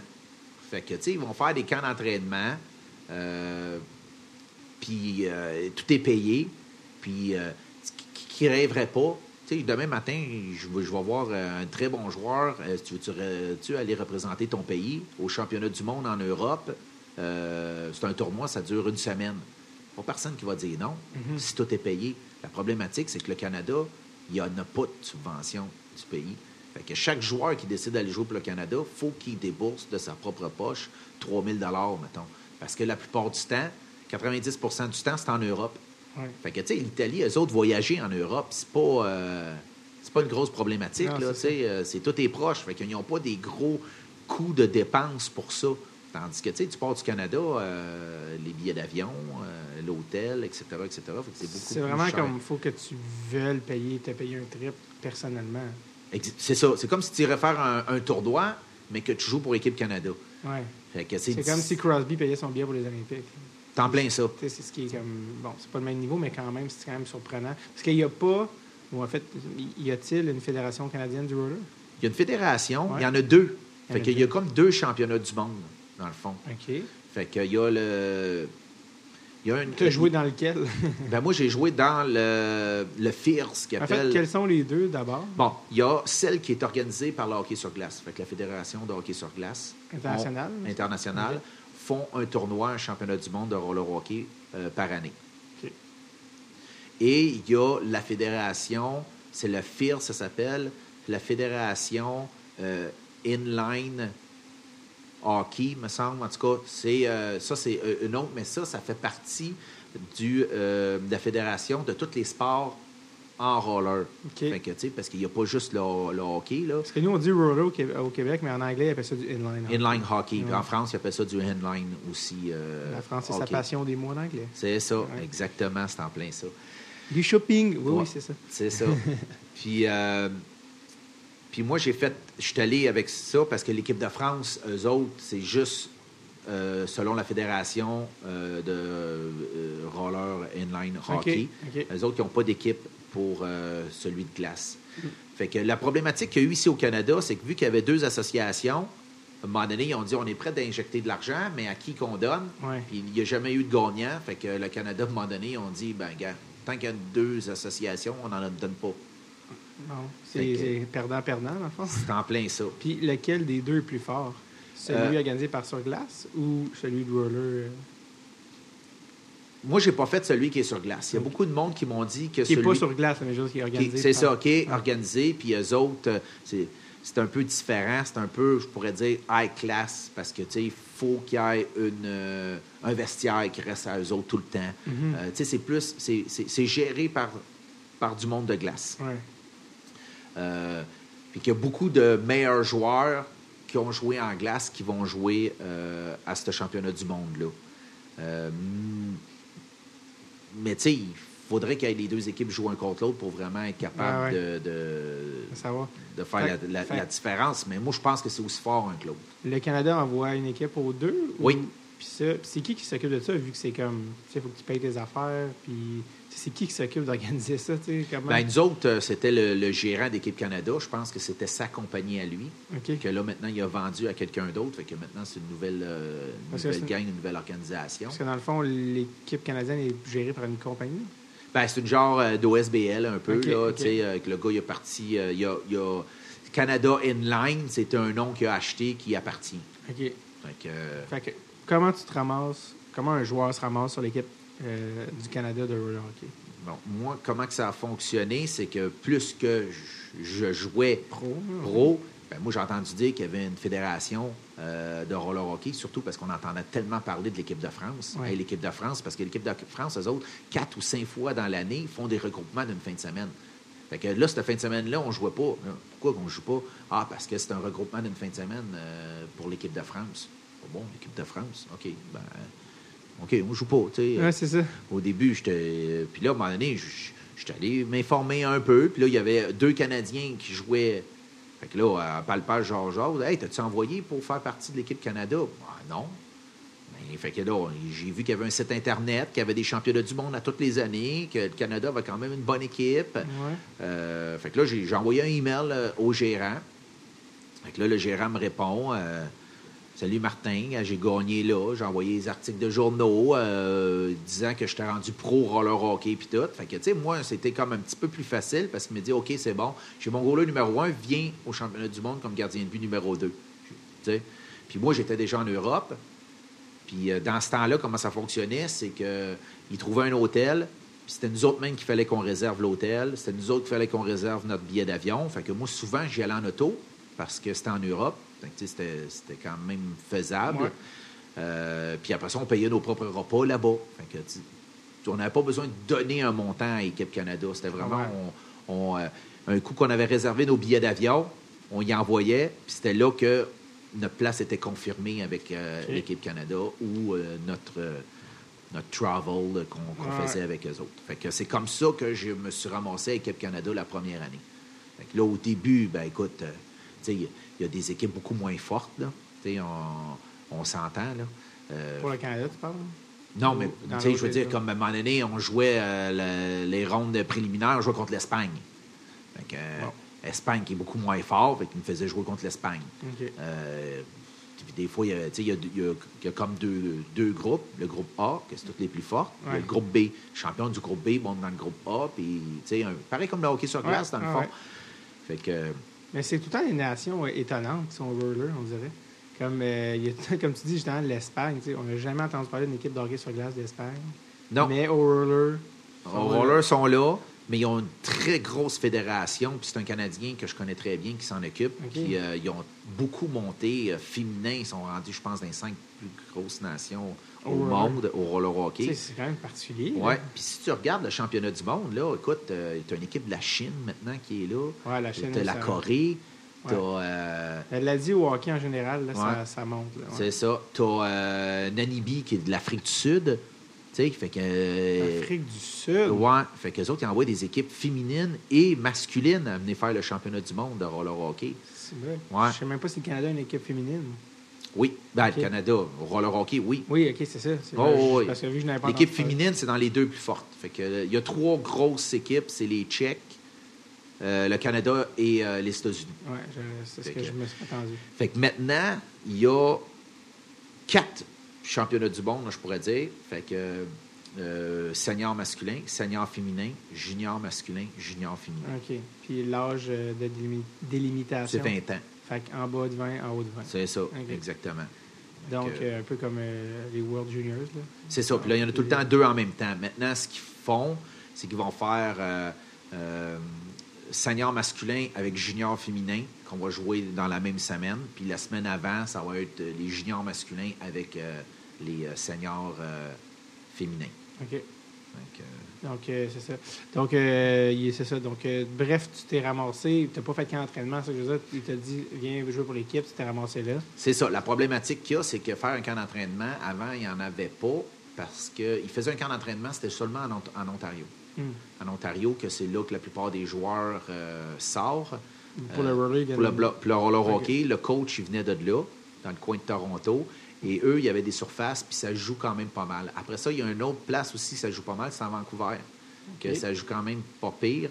Fait que la plupart du temps, tu avais quasiment, je pourrais dire 90 tu avais soit 50 au moins qui venaient de l'Ontario, tu avais un 30-40 qui venaient de Vancouver, puis tu as un 10 qu'il pognait 2-3 joueurs du Québec. Personne du Manitoba. Il y en avait peut-être une, là, mais je veux dire, c'était beaucoup du bouche à oreille quand lui, parce qu'il n'y avait pas vraiment de camp d'entraînement. Puis où tu fais le camp d'entraînement? Faut que tu connaisses le gars. Ben, faut que tu le connaisses, c'est ça. Puis là, à un moment donné, il parle, jase, puis tu sais, dire, bon, ben, hey, gars, j'ai quelqu'un de super bon, puis qui est prêt à payer pour aller jouer. Oui, c'est ça, parce que c'est ça le nord de la guerre. C'est que c'est pas les meilleurs joueurs nécessairement qui y vont, c'est ceux qui ont les moyens, en fait. Exactement, c'est en plein ça. Fait qu'il y en a beaucoup qu'au début, ils disent, oui, je vais être là, puis en fin de compte, quand ils sachent combien ça va leur coûter, ils ne veulent plus être là, ou qu'ils vont annuler à la dernière minute en disant, non, moi, j'ai pas d'argent, je peux pas y aller. Ou, tu sais, ils essayent, à toutes les années, il y en a 2-3 qui essayent en disant, je vais attendre à la dernière minute. Moi, il dit que je vais pas s'ils me le payent pas. Puis là, le monde dit, on ne te le payera pas. Ben, c'est ça, exactement. Fait que là, on les remplaçait. Puis, est-ce que ça fait que, dans le fond, les équipes sont quand même potables? Ouais, dans le fond, ça reste des bons joueurs, des bonnes équipes? Oui. Il y a 15 ans, je pourrais dire, c'était tout le temps le Canada et les États-Unis, tout le temps. OK. Puis, mais je pourrais dire, depuis 15 ans, ben, tu sais, tu as la France qui ont fait une fédération qui sont rendus vraiment fortes, l'Italie qui a une fédération qui sont rendus forts, la Suisse sont une bonne équipe. C'est qui les autres forces en roller? Ben, il y a 6 équipes qui sont vraiment fortes. Canada, États-Unis, Suisse, Italie, France, République tchèque. Puis République tchèque. République tchèque, maintenant, est parmi les 3 meilleurs. Ah oui, carrément. Oh, oui. Et la Slovaquie ne sont pas là, par exemple? Non. Là, il y a plusieurs équipes. La Suède a commencé à rentrer, mais ne sont pas encore... c'est parce qu'il y en a bien qui ont dit, on va rien que prendre des joueurs de hockey, puis on va arriver là. Mais comme j'ai dit, les joueurs de hockey sur glace, s'ils n'ont jamais joué au roller, ils ne freinent pas. Ouais. Fait que ça arrive qu'ils se font battre. Oui, fait que Suède, Finlande, tout ça. Finlande, non. Suède, oui. Russie. Russie, non. Mais il y avait une équipe... pas Lettonie. La Lettonie, exactement, qui sont rendus là. Oui, la Lettonie est rendue là. Après ça, tu vas dans le groupe B. L'Espagne, qui est sur le bord tout le temps du groupe A, B. L'Espagne au roller, mais j'aurais jamais cru ça. L'Angleterre. Ah oui, l'Angleterre. L'Angleterre sont là, mais tu sais, c'est jamais très, très fort. Okay. Parce que maintenant, vu que c'est une fédération de rollers, ben, ils essayent de ne plus prendre des joueurs de glace. La France n'a aucun joueur de glace. Ah ouais, tu peux pas faire les deux? Non. Si tu joues pas au roller pendant l'année, tu ne peux pas faire partie de l'équipe de France. Okay, ben ils ont vraiment séparé ça, les deux côtés. OK. Puis c'est ça. Puis, tu sais, il y a une fédération de roller, puis c'est plein de disciplines. Tu sais, il y a du patinage artistique en roller, il y a du patin de vitesse en roller, il y a... Ok, c'est ça. Hein? C'est ça, c'est vraiment le point central, c'est le roller, puis C'est après, ça. il décline selon les sports. Exactement. Ok. C'est en plein ça. Mais juste parce que j'ai été en France récemment, mes parents habitent là, puis j'ai fait un épisode avec le président de la Fédération de hockey sur glace Oui. française, qui Ok. est un gars de Trois-Rivières. C'est tardif. Oui, exact. Ouais. Puis juste la Fédération de hockey sur glace existe depuis pas très longtemps, relativement, parce qu'avant, c'était la Fédération des sports de glace. C'est ça, Mais tu sais, exactement. c'est comme, oui, mais le hockey demande des trucs particuliers. Donc, eux, ils étaient avec le patin artistique, ils étaient avec tout ça. Mais tu sais, ici au Canada, c'est comme risible ou c'est impensable. Mais là-bas, c'était comme, non, il y avait beaucoup de chemin à faire. Puis là, justement, tu sais, ils le font, mais tu sais, encore une fois, ça prend le temps que ça prend. Puis Luc, lui, il n'est même pas payé pour ça. Et en tant que président de la fédération, lui, il a un autre job de jour, puis il fait ça en plus.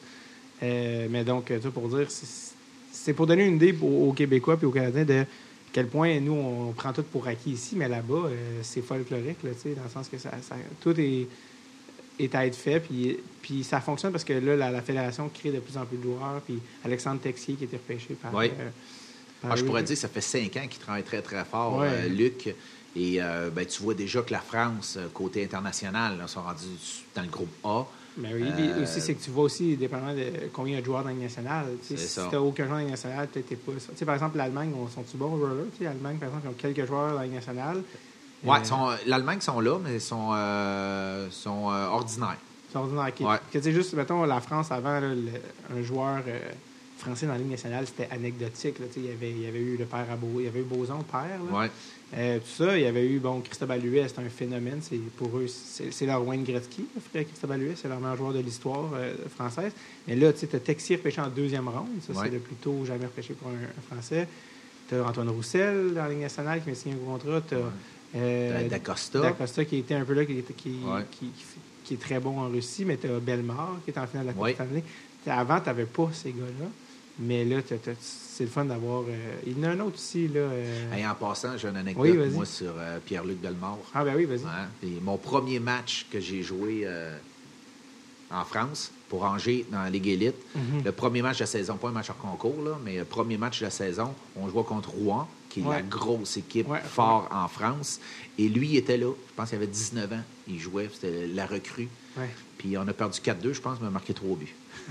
À 19 ans. À 19 ans. Fait que, tu sais, il y a peut-être même 18, 19. Fait que, tu sais, il n'y a pas de jeunes Français qui jouent dans la Ligue élite la plupart du temps, là, Non. de cet âge-là. Ouais. Fait que, mais je m'attendais jamais que le gars n'était pas joué dans la Ligue nationale après. C'est ça. Mais tu sais, tu vois que quand même...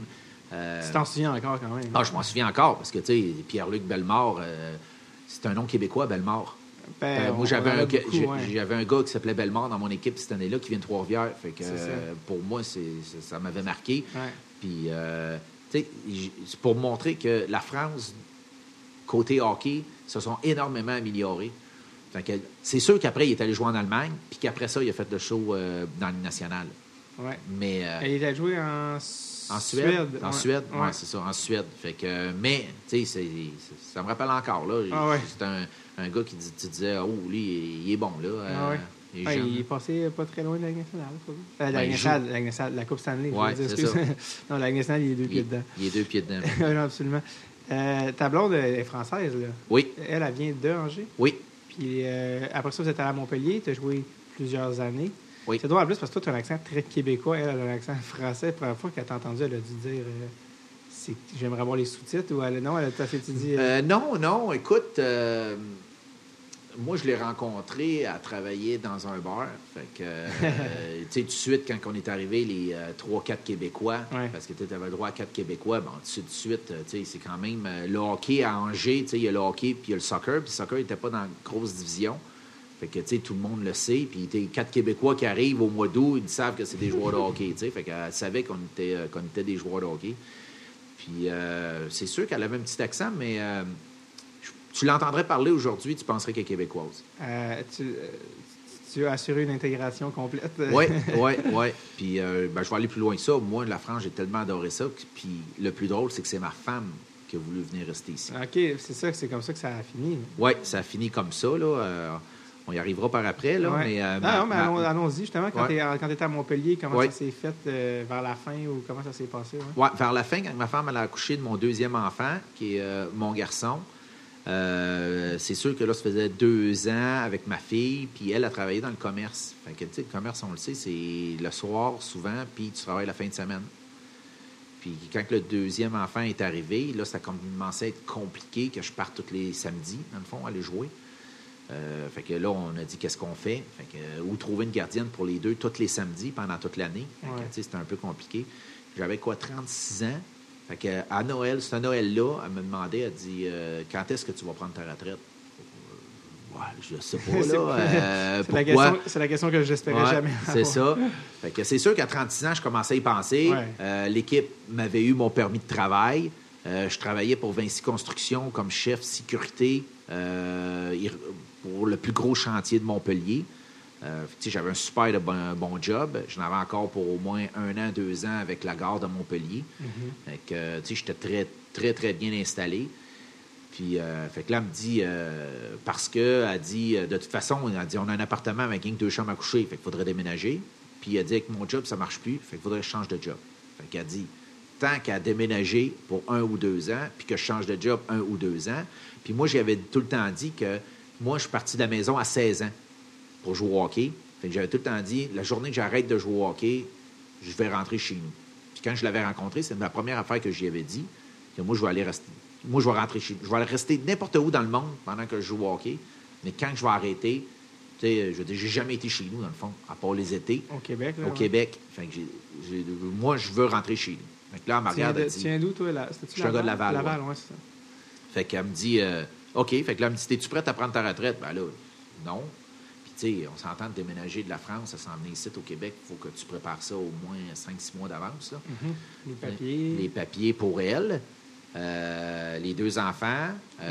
Les passeports étaient seulement français pour les enfants à ce moment-là. Exactement. Louer un container. Tu sais, tu déménages un appartement complet. Là. Ouais. Fait que là, j'ai dit, OK, à la fin de l'année, je vais prendre ma retraite.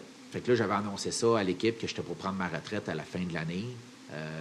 Puis, tu sais, c'était au roller à ce moment-là. C'était toujours au roller. Je vais vous expliquer mon parcours un peu après, mais... tu ne pas sur glace à ce moment-là. Non. J'ai... l'année que j'ai arrêté en glace, que je suis tombé au roller, je suis jamais revenu jouer en glace. Tu es resté au roller? Je suis resté au roller tout le temps. Avec une autre job sur le côté? Oui. Pour commencer, à un moment donné, tu sais, le hockey, c'est bien beau. Oui, mais tu veux gagner ta vie. Hein? Oui, de un, mais c'était plus pour commencer à préparer, tu sais, l'après. Ouais. Tu sais, à un moment donné, tu sais... Développer d'autres talents. Oui, moi, j'ai arrêté à 36 ans. Fait que, tu sais, de 20 à 36, c'est quand même 16 ans. C'est une belle carrière. Ouais. Il y en a qu'à 30 ans, tu sais, c'est arrêté. Il y en a que c'est avant, il y en a que c'est après. Il y en a d'autres, je peux te conter des anecdotes aussi, qu'ils jouent dans East Coast, puis qui ont 38 ans, puis qui espèrent encore qu'ils vont faire l'équipe parce qu'ils n'ont rien d'autre, puis ils ne savent pas quoi faire. Ce qui peut être un peu triste, là, parce que tu ne vois pas la fin arriver. Exactement, c'est très triste, là, puis c'est pour ça qu'ils en parlent de plus en plus de dépression, que je pourrais pas juste dire les joueurs de hockey, mais les sportifs, c'est qu'à un moment donné, ils ne savent pas quoi faire. Tu sais, tu finis ta carrière, c'est fini, tu ne sais plus quoi faire, là. Tu n'as plus de repères. Là. Exactement, puis tu sais, tu as connu de la belle argent, tu as connu un peu, t'es célèbre, même si tu es dans l'East Coast, là, 7-8 000 personnes, tu t'en vas dans un restaurant, tu sors d'un bar, le monde te connaît, là. Là, du jour au lendemain, la seule affaire que tu peux faire, c'est travailler en une usine, au salaire minimum. Tu fais du 8 à 4, puis tu sais, la plupart du temps, tu te levais, tu pratiquais, puis tu avais fini, puis il te restait ton match à jouer, puis... tu sais, je veux dire, c'est une réalité que le monde peut-être s'en rende pas compte, mais qu'il frappe beaucoup de sportifs, là. Frappe un mur, les gars. Exactement, il frappe vraiment un mur. Ben, je vais y aller avec une petite anecdote d'un de mes chums. Lui, ça faisait 2-3 ans qu'il jouait dans une équipe de la East Coast. Puis à un moment donné, il y avait un gars là, qui était rendu à 38-39 ans. Puis à la fin de l'année, il avait dit qu'il ne le reprendrait pas. Fait que là, lui, avant une game, tu sais, il est sur le banc, puis tout. Puis là, à un moment donné, il voit la mascotte arriver, puis tout. Puis la mascotte dit « Hey, salut, comment ça va? » Puis tout. Mais là, tu le reconnais pas, tu sais. Il enlève, c'était ce joueur-là. La seule job qu'il avait réussi de se trouver, c'était une légende là, à cette place-là, c'est qu'il était devenu la mascotte de l'équipe. Fait que là, tu t'assois et tu te dis, tabarnak, man, est-ce que je veux arrêter Tu sais, à un moment donné, je veux-tu devenir une mascotte, moi, là? Je veux faire d'autres choses dans ma vie. C'est drôle parce que c'est comme métaphorique, dans le sens que tu deviens une mascotte. Tu deviens une parodie de toi-même, dans le sens que tu aurais mis ça dans un film, quelqu'un a dit « Ouais, c'est un peu gros, là, le gars qui passe de joueur de hockey à mascotte, on n'y croit pas. » C'est ça. Mais dans la réalité dépasse la fiction, là, c'est comme... je suis sans mots devant cette image. Non, mais c'est ça. Devant cette image mais là, troublante. lui, c'est quelque chose qui l'a bien marqué, puis il m'en a parlé, puis ça m'a marqué moi aussi, tu sais, justement, parce que j'en parle, en se disant « Oh, wow, man, faut pas que je me rende là. » Je veux tuer cette personne-là, oui. C'est ça, tu sais, je veux pas... puis lui, il a arrêté à 26 ou 27 ans, là, tu sais, juste pour dire, moi, je m'en vais en business là, dans les affaires. Hein, tu sais, celle-là, comme, genre traumatisé. Là. Ouais.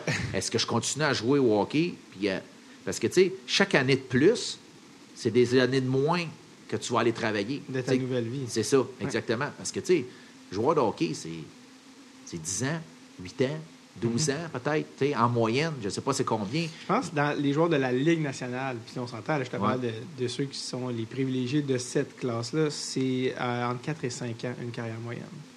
Ça, c'est dans la Ligue nationale. C'est ça. C'est ceux qui se rendent. Ça, déjà, ceux qui se rendent, c'est comme un 0.0x%. Ça, je te parle de eux qui ont la chance d'aller toucher au plus haut niveau de hockey entre 4 et 5 ans de carrière moyenne.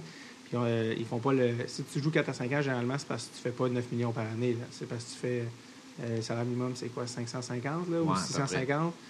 C'est peut-être 1 million. Si tu ramasses une coupe de millions, tant mieux, mais il ne reste pas ça aussi à la fin de l'année. Il ne reste pas ça dans le compte là, parce que tu as un train de vie, tu as des dépenses. Ben c'est ça. Puis tout le monde va avoir le train de vie selon l'argent qu'ils ont. Puis, tu sais, on s'entend, là, puis le monde, là, ils pourraient me dire n'importe quoi, là. Mais quand tu commences tes premières années pro, là, de 20 à 23, puis je pourrais même étirer jusqu'à 25, là, tu te dis... Est-ce que tu roules en Yaris? Non, exactement. Fait que tout ton argent, tu le dépenses.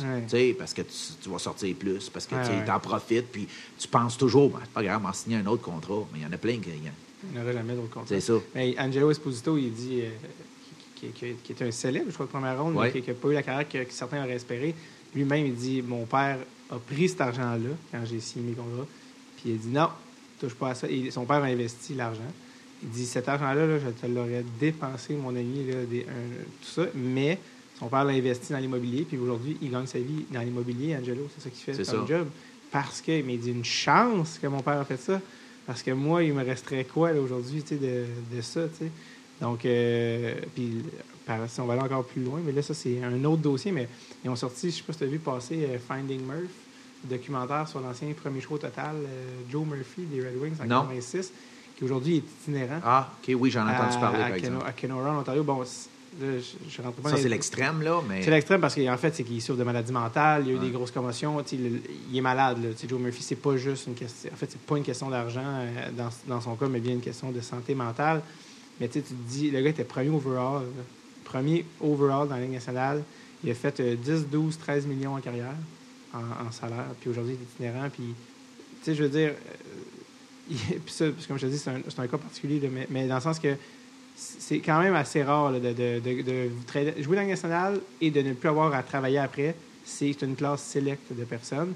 Puis il évaluait, je pense, que sur un article de Hockey News qui avait fait ça, sur 1 million de dollars gagnés dans la Ligue nationale, les gens disent « OK, bien là, tu as 1 million de dollars. » Mais avec les dépenses, mettons les taxes, tu habites au Québec, là, c'est 50 %. Ouais. Tu as le escrow payment, c'est le pourcentage que tu donnes en partage de revenus à la Ligue. Ouais. Tu as le pourcentage à ton agent. Tu as ton entraîneur personnel. Au final, il disait que sur 1 million, il restait 240 000.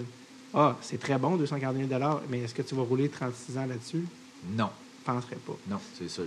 Tout ça pour dire, excuse-moi, petite parenthèse qui a dégénéré. Ouais. Et en fait, j'ai oublié que tu étais là. Non, c'est pas vrai. Non, fait que tu étais en France et là, arrivait justement là, tu sais, la transition vers le Canada. Donc là, avec ta femme à 36 ans, tu as décidé, OK. Puis tu as décidé, là, c'était la fin. Oui, j'ai décidé que c'était la fin. Comment tu fais pour décider, puis quand tu repousses et redoutes ce moment depuis? Ben écoute, moi, je le redoutais pas parce que ça faisait au moins 4 ans ou 5 ans que je travaillais à côté. Donc, j'avais commencé déjà à préparer. Fait que, puis c'est ce qui arrive aussi souvent. Tu sais, au roller hockey, tu pratiques le soir puis tu joues à la fin de semaine. Fait que, tu sais, puis on s'entend que 80 % de l'équipe, c'est des Français, puis eux autres, ils n'en ont pas d'argent. Fait que, tu sais, c'est soit qu'ils vont à l'école, soit qu'ils travaillent. Ouais. Fait qu'ils n'ont pas le choix. Fait que moi, je fais quoi durant toute la journée? Fait que moi, j'ai été quand même intelligent dans ce temps-là en disant, moi, je veux travailler. Fait que j'ai demandé à l'équipe de m'avoir un permis de travail. Ouais. Donc, je voulais pas me marier, je voulais pas l'avoir. Je voulais l'avoir parce que l'équipe voulait me garder. Fait que j'ai commencé tranquillement, à travailler le midi comme livreur au début. Puis après ça, fil en aiguille, j'étais allé passer des cours en sécurité. Fait que je suis devenu agent de sécurité. Puis là, après ça, j'ai continué à passer plus de cours. Puis je suis devenu chef d'un gros chantier à Montpellier. Mm-hmm. Puis là, les conducteurs de travaux, ils ont vu comment je travaillais, puis tout. Puis là, quand ils ont eu la gare de Montpellier, qui refaisaient au complet, puis ce qui est rendu extraordinaire là, aujourd'hui, ils m'ont demandé... Je pense qu'en plus, la seule fois que j'étais allé à Montpellier, c'était à cause du train. Toi, ça fait combien de temps de ça? Ça fait combien de temps qu'elle est finie, la gare? Moi, ça fait 5 ans que je suis revenu, fait que ça doit faire 4 ans qu'elle doit être finie, à peu près. OK, fait que je pense que c'était avant. Je suis allé il y a comme 10 ans. Puis j'avais juste arrêté à Montpellier pour justement un transfert de train. Ouais. Fait que dans le fond, c'était avant que ça se passe. Oui, c'était avant. Continue. C'était l'ancienne gare. Ça veut dire je ne l'ai pas vu, ça veut dire. Ouais, non, tu l'as pas vu. Fait que c'est ça. Ouais. Fait que ça ce job-là. Oui. Fait que, à un moment donné, je cherchais une personne pour être comme un peu le tampon entre la SNCF, les conducteurs de travaux, puis les ouvriers. Ça allait pas bien, il n'y avait pas de bonne affaire parce que on refait une nouvelle gare, on rénove l'ancienne gare, mais il faut qu'elle continue quand même à être opérationnelle. Là. Fait que, tu sais, il y avait beaucoup de problématiques, puis, tu sais, il fallait pas qu'il y ait des choses qui tombent sur la tête des gens qui attendent le train, puis etc., etc. Fait que là, ils m'ont engagé, moi, puis je suis devenu chef sécurité. Fait que moi, j'ai commencé vraiment à me promener sur le chantier, puis vraiment à m'assurer qu'il y avait la sécurité pour les usagers des trains, puis s'assurer que tout était correct.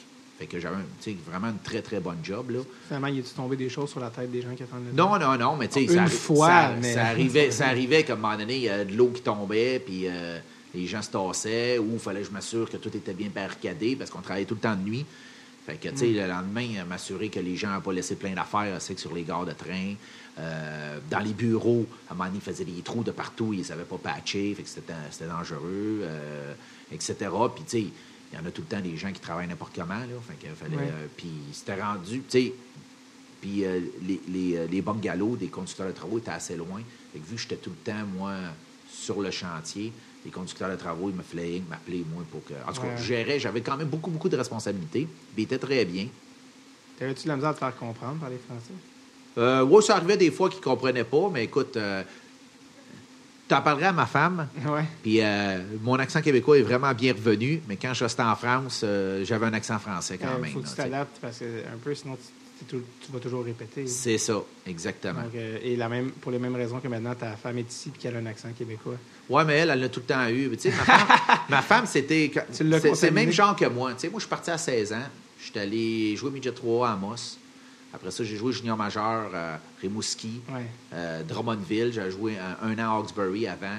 Puis après ça, je suis parti aux États-Unis. Je me suis promené partout un peu aux États-Unis. Fait que, tu sais, il faut s'adapter un peu partout où ce que tu vas. Puis ma femme, c'était un peu la même chose. Elle était allée travailler en Espagne, elle était allée travailler en Andorre. Fait que, tu sais, on était habitué de voyager aussi. Elle n'est pas barrée. Non, c'est ça, exactement. Fait que tu sais, l'accent français, elle ne l'avait pas tant. Quand je l'ai rencontré, elle était quand même multilingue parce qu'elle était habituée de parler espagnol. Mon accent préféré, c'est les Français qui habitent ici puis qui ont comme intégré à un certain pourcentage l'accent québécois puis qui valsent inconsciemment entre les deux. Ils parlent comme ça, ils m'ont dit un truc. Là, ça, j'adore. Là, c'est comme, on dirait, un yo-yo incontrôlé. Exactement. Puis, ils utilisent toutes leurs expressions quand même, puis qu'ils essayent de plus prononcer à la québécoise. C'est drôle. Mais bref, là, comment ça se fait que ta femme a dit non, moi, je reviendrai ici? Comment ça fait que ça vient d'elle? Parce que tu avais dit à la base... Tous les Français tombent en amour avec le Québec. Comme un mythe avec le Québec. C'est vrai. Puis ça, c'est une affaire. L'autre affaire, c'est que durant ce temps-là, c'est vrai que l'économie de la France était à son plus bas. Ouais. C'était un peu compliqué. Tu sais, je t'ai parlé tantôt qu'il y avait des gens de révolution, des étudiants qui pitchaient plein d'affaires, qui mettaient le feu à tous les jours à l'école. C'était pas la meilleure ambiance. C'est pas la meilleure ambiance. Le travail est difficile. Les salaires sont extrêmement bas. Puis l'immobilier est extrêmement cher. Fait que un an ou deux avant, on avait commencé à regarder pour s'acheter quelque chose. Fait que Là, on avait dit, on va se mettre 300 000 € pour acheter notre première affaire. Puis quand on s'est rendu compte qu'avec 300 000 €, on n'avait presque rien. Ouais. Fait que là, OK, c'est compliqué. Puis en s'en venant ici au Québec, bien, tout de suite, on pouvait avoir une maison qui était quand même potable. Là, Mais 300 000 € en dollars canadiens, c'est... 450 000. Oui, c'est ça. Là, tu peux commencer une vie. Bien, c'est ça, exactement. Fait que c'est ça. Fait que, tu sais, à un moment donné, tu prends tous les pots puis les comptes. Puis là, elle m'a comme pris un peu en me disant, là, tu as eu un garçon, il va peut-être jouer au hockey. Oui. Ben, est-ce que t'aimerais mieux qu'il se développe au Québec ou qu'il se développe en France? La valise est faite, viens! Fait que, bon, moi, ça me dérangeait pas vraiment. Tu sais, j'ai entraîné beaucoup en France. Ton gars était jeune, tu savais même pas s'il allait jouer au hockey. Mais non, je savais même pas que c'était pour jouer au hockey. Il haït le hockey aujourd'hui. mais dans ma philosophie, j'ai tout le temps dit, si j'arrête de jouer, je vais revenir au Québec. Fait que c'est ça qui est arrivé. Fait que j'ai... Surtout qu'elle était d'accord, elle, à venir ici à la base. Elle était partante là, pour l'aventure. Après mon année à Angers qu'on s'est rencontrés, elle a fait quand même un gros sacrifice. C'est que j'ai eu 2 grosses blessures pendant que j'étais à Angers. Puis je me suis rendu compte qu'à Noël, ça ne fonctionnait pas vraiment. Fait que j'avais demandé... on était un peu en chicane. J'ai dit, pourquoi vous ne rachetez pas mon contrat? Tu parlais de toi et l'équipe. Oui. Et non pas toi et ta femme. Non, moi et l'équipe. Fait que j'ai dit à l'équipe, pourquoi vous ne rachetez pas mon autre moitié de saison? Fait que là, ils m'ont regardé, ils dit pourquoi? Parce que je sortais avec une Française, je savais un peu avec les lois. Ils ne pouvaient pas me mettre dehors. C'est des contrats d'1 an, ils n'ont pas le droit de te mettre dehors, ils sont obligés de te payer. Fait que, donnez-moi X pourcentage, puis je m'en vais. Exactement. Fait que j'ai dit, je pensais à ça, je m'en vais à Noël, chez nous, puis je vais revenir. Moi, je suis prêt à m'asseoir pour négocier quelque chose. Pendant que moi, je me suis emmené ici, je me suis trouvé un contrat pour jouer dans la Ligue nord-américaine dans ce temps-là. Ouais. Fait que tout de suite, j'avais mon contrat pour jouer dans la Ligue nord-américaine. Puis, tu sais, j'avais une année assez difficile avec Angers. J'avais connu des bons matchs, mais au début de saison, j'avais déchiré un muscle dans la cuisse. Puis, j'ai joué quand même 1 mois et demi de temps avec un muscle déchiré dans la cuisse. Fait que c'était pas l'idéal. Puis, tu sais, je le voyais qu'eux autres étaient frustrés parce qu'ils avaient quand même investi pas mal d'argent sur moi. Puis, ils s'attendaient que je sois un goaler pas mal dominant. Puis, tu sais, j'étais ordinaire. On s'entend, là, tu sais, que j'avais de la misère, là. Ouais. Fait que, en revenant, ils ont dit, c'est correct, on va racheter ton contrat. Fait qu'ils m'ont racheté mon contrat. Je suis retourné jouer Là, j'ai eu 3 semaines sans jouer, que j'ai réussi à guérir tous mes bobos. Je suis arrivé dans la Ligue nord-américaine. Tout de suite, j'ai été joueur de la semaine. Première semaine avec Trois-Rivières, joueur de la semaine, puis tout. La confiance. Ben, tu sais, là, j'avais pas mal nulle part. Fait que, tu sais, ça m'étonne que ça a pris si peu de temps, guérir une déchirure ou des trucs comme ça. T'sais. Je me suis déchiré le muscle au mois d'août. Okay. J'ai continué à pratiquer. Puis là, à un moment donné, quand je suis allé passer les examens, ils se sont rendus compte que le muscle était déchiré. Puis là, je m'envoie à l'équipe. Puis il y a tout le temps 1 mois d'essai dans tes contrats. Puis là, j'étais genre aux 3 semaines. Fait que là, l'organisation me dit, gars, on a un tournoi en fin de semaine. Soit tu joues comme ça, soit tu t'en retournes chez vous. Fait que là, moi, j'ai joué comme ça, puis ça a été bien. Mais tu sais, à toutes les fois, je faisais un papillon, je mangeais un coup de poignard dans la cuisse. Des fois, j'avais de la misère à me relever. Mais tu sais, une fin de semaine que les portes te touchent, puis tout va bien. Fait qu'eux autres, tout de suite, se sont dit, crime. Dans 3 semaines, quand il va être correct, imagine, il va être écœurant. Mais le problème, c'est que je continue à pratiquer, je continue à jouer. Fait que, tu sais, j'étais quand même... Je guérissais pas. Tu sais, ça a pris comme... Puis à un moment donné, là, ça arrivait que mentalement, c'était plus difficile, puis que les portes me touchaient plus. Fait que là, je suis rentré dans une mauvaise spirale, que là, je ne savais plus trop comment m'en sortir.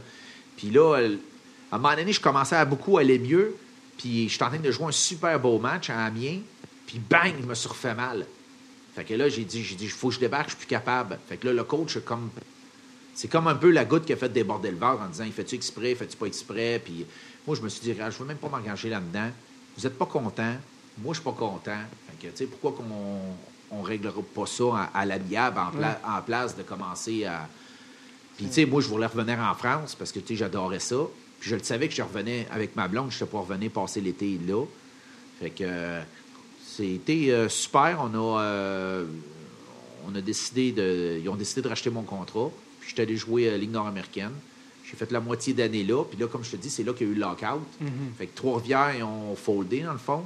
Puis puis mes droits, c'était parti au Radio X de Québec. Mais moi, je m'en allais signer en France, dans une division plus basse, tu sais, pour repartir mes affaires.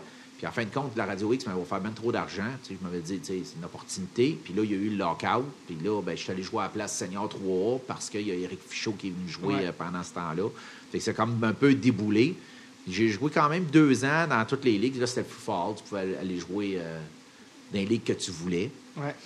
Fait que ligue que tu voulais, ben c'était au plus offrant. Là, tu sais, il y avait le Senior 2A, le Senior 3A, puis la Ligue nord-américaine. Fait que toi, les fins de semaine, tu appartenais à 3 équipes, tu avais le droit d'aller jouer dans les 3 équipes. Tu sais, pendant le lockout, là. C'était Donald Brashear était là. Exactement. Donald Brashear à Québec. Il y avait pas mal de bons joueurs. Il y avait là. des gros montants qui se donnaient à l'époque. Il y a des très, très gros montants qui se donnaient. C'était avant aussi que je pense que ça... Parce que je pense que ça a changé la Ligue nord-américaine, mais je pense que c'était beaucoup... maintenant, je pense que les équipes doivent fournir des... maintenant, je pense que l'argent est plus enregistré. Je pense qu'à l'époque, c'était un peu plus rock'n'roll, peut-être. Ben, c'était un peu plus rock'n'roll. Même avant ça, là, dans les gros temps des Chiefs de Laval, moi, je suis arrivé dans ce temps-là. Oui.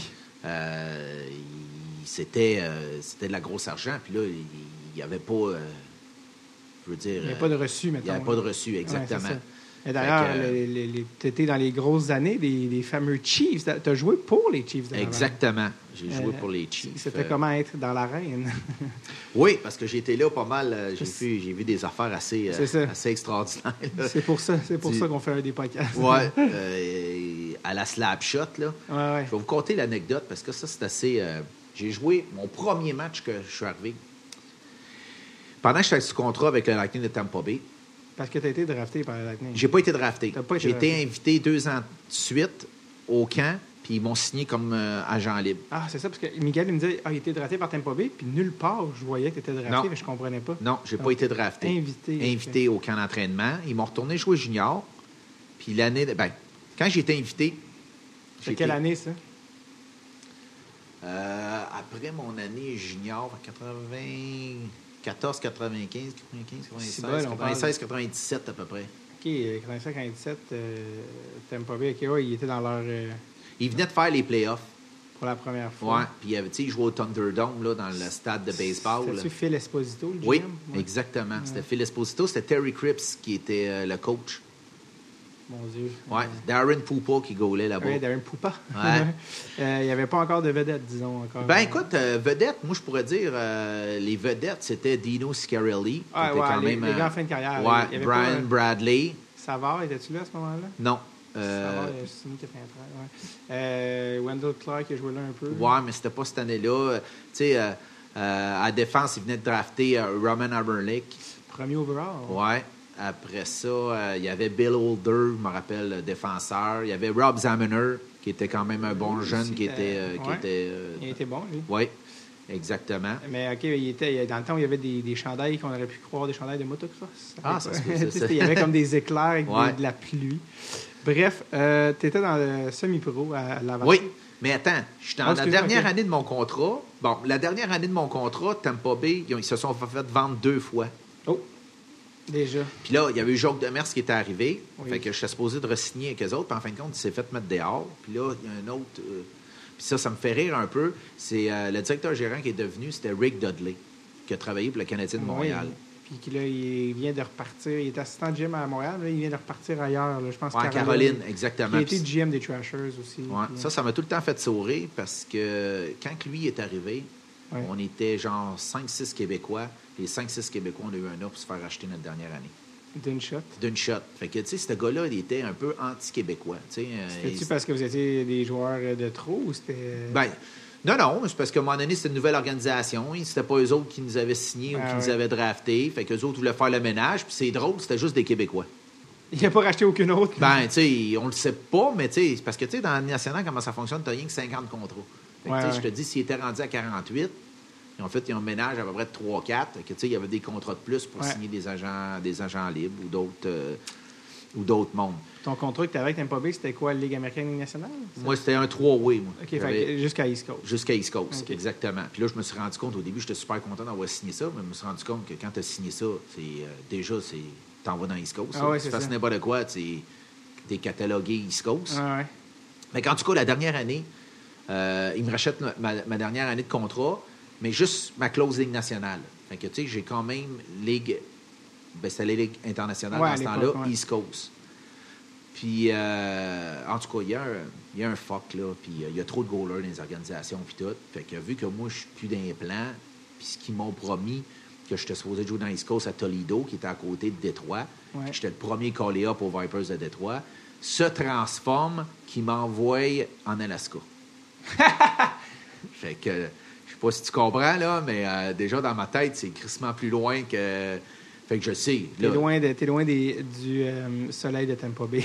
Je suis très, très loin, puis je le sais que je ne me ferai jamais caller up, là, parce que l'année d'avant, c'était le club école était à Cleveland, puis j'avais fini 2 derniers mois à Cleveland. Okay. J'avais gaulé les 4 des 6 derniers matchs. Fait que moi, pour moi, tu finis l'année dans la Ligue internationale, ça a super bien été avec le club de dernière place. Je finis avec une victoire contre Thomas Vokoum, qui joue pour Cincinnati. Qui est apprécié par les Canadiens, d'accord. Exactement, puis qui a eu une très belle carrière avec les Panthères de la Floride. Oui, Nashville, oui, il a une belle carrière. Exactement, fait que, tu sais, dans ta tête d'un jeune de 21-22 ans, tu te dis qu'il va m'entraîner super fort cet été, puis là, man, j'ai ma shot, puis là, tu as ton agent qui t'appelle pour dire, en fin de compte, tu n'aimes pas veut racheter ton contrat. Fait que, tu sais, tu as comme le dream qui est comme pété, puis là, tu te dis, gars, OK, t'avales, puis tu dis, OK, bon, je vais jouer dans East Coast, mais je vais être le premier. Tu sais, c'est Toledo à Détroit, c'est 45 minutes. Fait que, tu sais, j'ai joué 4 games, il y a des blessures, tu sais jamais ce qui se passe, fait que j'ai des bonnes chances, puis j'ai rien qu'à prouver ce que je vais faire. Puis en fin de compte, c'est pas ça pantoute qui arrive, tu te fais envoyer en Alaska. Puis là, en Alaska, tu vas voir que mon parcours, à un moment donné, il est pas tout le temps facile. Fait que j'arrive en Alaska. Je vais rejoindre l'équipe. Il y a déjà 2 games de jouer dans la saison. Puis, je rejoins l'équipe sur un road trip de 27 jours. 27 jours. 27 sur jours. Le gros road trip de l'année. Fait que moi, j'arrive là avec mon sac de hockey, mes 2 valises. J'ai laissé mon char à Détroit, qui est du stock, jusqu'au plafond. Puis, je m'en vais là-bas. Hein? Là, je m'en vais là-bas. Puis, gars, on finit le road trip. D'un mois. Là, de 0 victoire. 8 défaites, 3 matchs nuls, je pense. Quelque chose de même, tu sais, avec les voyages puis tout. Puis là, t'as gaulé combien de games là-dedans? J'ai presque tout gaulé. Okay. Parce qu'il y en a pas d'autres. Là. Okay. Donc là, on arrive là-bas, là, t'as agnostique de l'hôtel puis tout. Là. Ouais. J'ai hâte de voir que c'est mon appartement à Adelaide. J'ai hâte de me reposer. On arrive en Alaska, puis le propriétaire de l'équipe est propriétaire d'un hôtel. Fait que il n'y a pas d'appartement. Chaque joueur reste dans une chambre d'hôtel. Fait que là, vraiment, j'ai trouvé ça difficile. Puis ça n'a pas super bien été. Je sais pas. Fait que, tu sais, juste pour te dire ça, je partais le matin, j'allais pratiquer. Tu sais, mettons qu'on pratiquait de 10 à 11. Je voyais le lever du soleil. Puis, tu sais, il était midi quand je sortais de la pratique. Bien, il n'y a plus de soleil. Il y a 3 heures de soleil pendant l'hiver en Alaska. Là. Je ne voyais pas le soleil. C'était difficile. La vitamine. Ça, c'était l'année 2000. Il faut m'en rappeler parce que, écoute bien ça. À Noël, on a un break. Il me dit, bon, mais Martin, je dis, je peux-tu aller chercher mon auto qui est toujours à Détroit avec tout mon stock là-bas. Il me paye l'avion. Je m'en vais à Détroit. Je prends mon auto. 10 heures d'auto pour m'en revenir au Québec. Puis là, je me dis dans la tête, bon, je prends un break. Je vais revenir, puis, gars, on va travailler plus fort, puis, gars, ça va aller. Fait que, là, c'est l'année 2000. Je ne sais pas si tu t'en rappelles, là, mais l'année 2000, les bugs informatiques, puis tout le monde paniquait. Qu'est-ce qui va arriver au 1er janvier, puis tout. Bien, j'arrive pour aller reprendre l'avion pour me retourner en Alaska. Sur mes papiers d'immigration, c'est marqué les Vipers de Détroit. Fait que le gars des douanes, il me dit, pourquoi tu t'en vas en Alaska? Ben, parce que c'est un autre club un peu plus bas, puis ils ont décidé de m'envoyer là-bas. Tu passes pas. Fait que je retourne en avant, rappelle mon père, écoute, viens me rechercher parce que ça marche pas. Et je peux pas prendre l'avion. Fait que là, ça tourne que j'appelle l'équipe là-bas. Eux autres pensent que j'ai comme fait exprès un peu. Fait que, encore, je dis, gars, c'est bon. Moi, j'arrête de jouer au hockey. Fini, je veux plus jouer. J'ai 22 ans, là. Fait que j'appelle, là, ils me disent, OK, c'est bon, reviens même pas, puis tout. Fait que je dis, Mettez toutes mes affaires, parce que toutes mes affaires sont en Alaska encore. Mettez toutes mes affaires dans les boîtes de carton, puis envoyez-moi tout ça. Fait que là, c'est la folie furieuse des Chiefs de Laval. Moi, je joue plus, là. Ouais. Fait que là, je vais aller voir une game, puis moi, ma sœur qui connaissait du monde, là, allait voir toutes les games. Oui, un gars de Laval. C'est ça. Fait que je décide, je vais voir une game de hockey, puis j'avais des chums qui jouaient là, dont Mathieu Rabi, en tout cas, des bons amis à moi. Fait que je vais voir une game, puis tout. Puis là, à un moment donné, le propriétaire vient me voir, il me dit, pendant une fin de semaine, j'ai pas de goal, il manque un goaler, tu viendrais-tu être backup pour une game? Ben, j'ai même pas de ça de hockey. Il est en Alaska. Il est en Alaska. Ben, il dit, crime, on va être capable de t'en trouver. Fait que là, oui, j'ai mes vieilles pads de Tampa Bay. Je me trouve les vieux patins dans le temps que je jouais au midget 3A. Puis là, à un moment donné, je dis, il me manque des épaulettes. Puis, ben, il dit, j'en ai des épaulettes. Là, il m'arrive avec des épaulettes, tu sais, des vieilles épaulettes. Dans la rue? Ouais, blanches, puis tout. Puis il me dit, crime, anyway, tu vas juste être backup pendant la fin de semaine. Ben, parfait. Pas de problème avec ça, moi. Fait que, premier game, en tout cas, ceux que c'est des qui allaient voir les games des Chiefs, là, premier game que je joue, c'est contre les Dragons de Saint-Laurent, au Colisée de Laval. C'est le game où on a battu le record d'assistance qui existait depuis le temps de Mario Lemieux. Okay. Fait que, il me semble qu'il y avait entre 5 et 6 000 personnes dans le shack. Puis, ce qui est beaucoup pour une petite aréna. Ben, qui est énorme, là. Ouais. C'était plein, c'était fou. Puis là, tu startais la game. Non, je ne startais pas la game. C'est ça, OK, c'est ça. Moi j'étais backup, c'était pas grave. C'est ça, okay. J'embarque, je fais le warm-up, puis tout. Puis. Tu reçois des shots, t'as mal. Ben ouais, mais je suis pourri. J'arrête à rien. Mais quand je te dis arrête à rien, j'arrête à rien. Mes patins, ils coupent pas, ils marchent pas. J'ai repris les vieux patins du midget 3. Fait que, là, je sors, je dis au trainer, tu peux-tu aiguiser mes patins? Il me regarde, t'es sérieux, toi? Je dis, comment ça? Je dis, tu peux aiguiser mes patins en attendant. S'il arrive quelque chose, il faut que j'embarque. Il dit, les 5 premières secondes, man, c'est la game au complet. Fait que là, moi, je comprends pas trop. C'est quoi? Les 5 premières secondes, c'est la game. Parce que, tu sais, c'est Chiefs de Laval contre Saint-Laurent. C'est les 5 premières fois qu'ils droppent le puck, c'est des bagarres. T'as pas connu ça, toi? Non, mais je savais que ça se battait, mais c'est juste la manière que tu. Non, mais c'était fou, là. Dans le sens de, il n'y aura pas de hockey qui se joue à ce moment. Mais non, les 5 premières secondes, il n'y a pas de hockey. Les 5 premières secondes, c'est 5 fois qu'ils droppent le puck, puis il y en a 2 qui se battent. Fait que les 5 premières secondes durent 45 minutes à la game. C'est ça. Ouais. Fait que là, il aiguise mes patins quand même. J'embarque sur la glace. Bon, ça marche pas trop pareil. Bon, anyway, je m'assois, puis je regarde la game. On joue en première période, je pense c'est 2-1, quelque chose comme ça. Il y a eu déjà 8 bagarres. Ouais. Et moi, je suis assis là, je dis, qu'est-ce que c'est? J'ai jamais vu une ligue de même. C'est ça. Fait que, mais le monde est malade. Il y a une ambiance de folie. Fait que là, première période est finie. Deuxième période, il n'y a pas 30 secondes de jouer. Le goaler se déchire les ligaments des genoux. Fait que là, évidemment. Il me regarde, il me dit, le coach, il me dit, ben, embarque. Puis regarde, t'es-tu sérieux? J'ai dit. Le goaler qui se blesse prend ses patins, prend son. C'est ça. C'était quasiment ça. Je dis, man, c'est même pas mon stock. Il dit, ben là, pas le choix. Et là, j'embarque, c'est là, je dis, hey, man, qu'est-ce que je vais avoir? L'air, tabarouette. Puis, je suis tombé. D'après moi, j'avais une bonne étoile. Toutes les pucks me touchaient. Je gaulais sur la ligne rouge parce que mes patins, je n'étais pas capable de me déplacer bien. Toutes les pucks me touchaient. Puis, en fin de compte, on gagne 6-2. On gagne 6-2, je pense que j'ai la 3e étoile.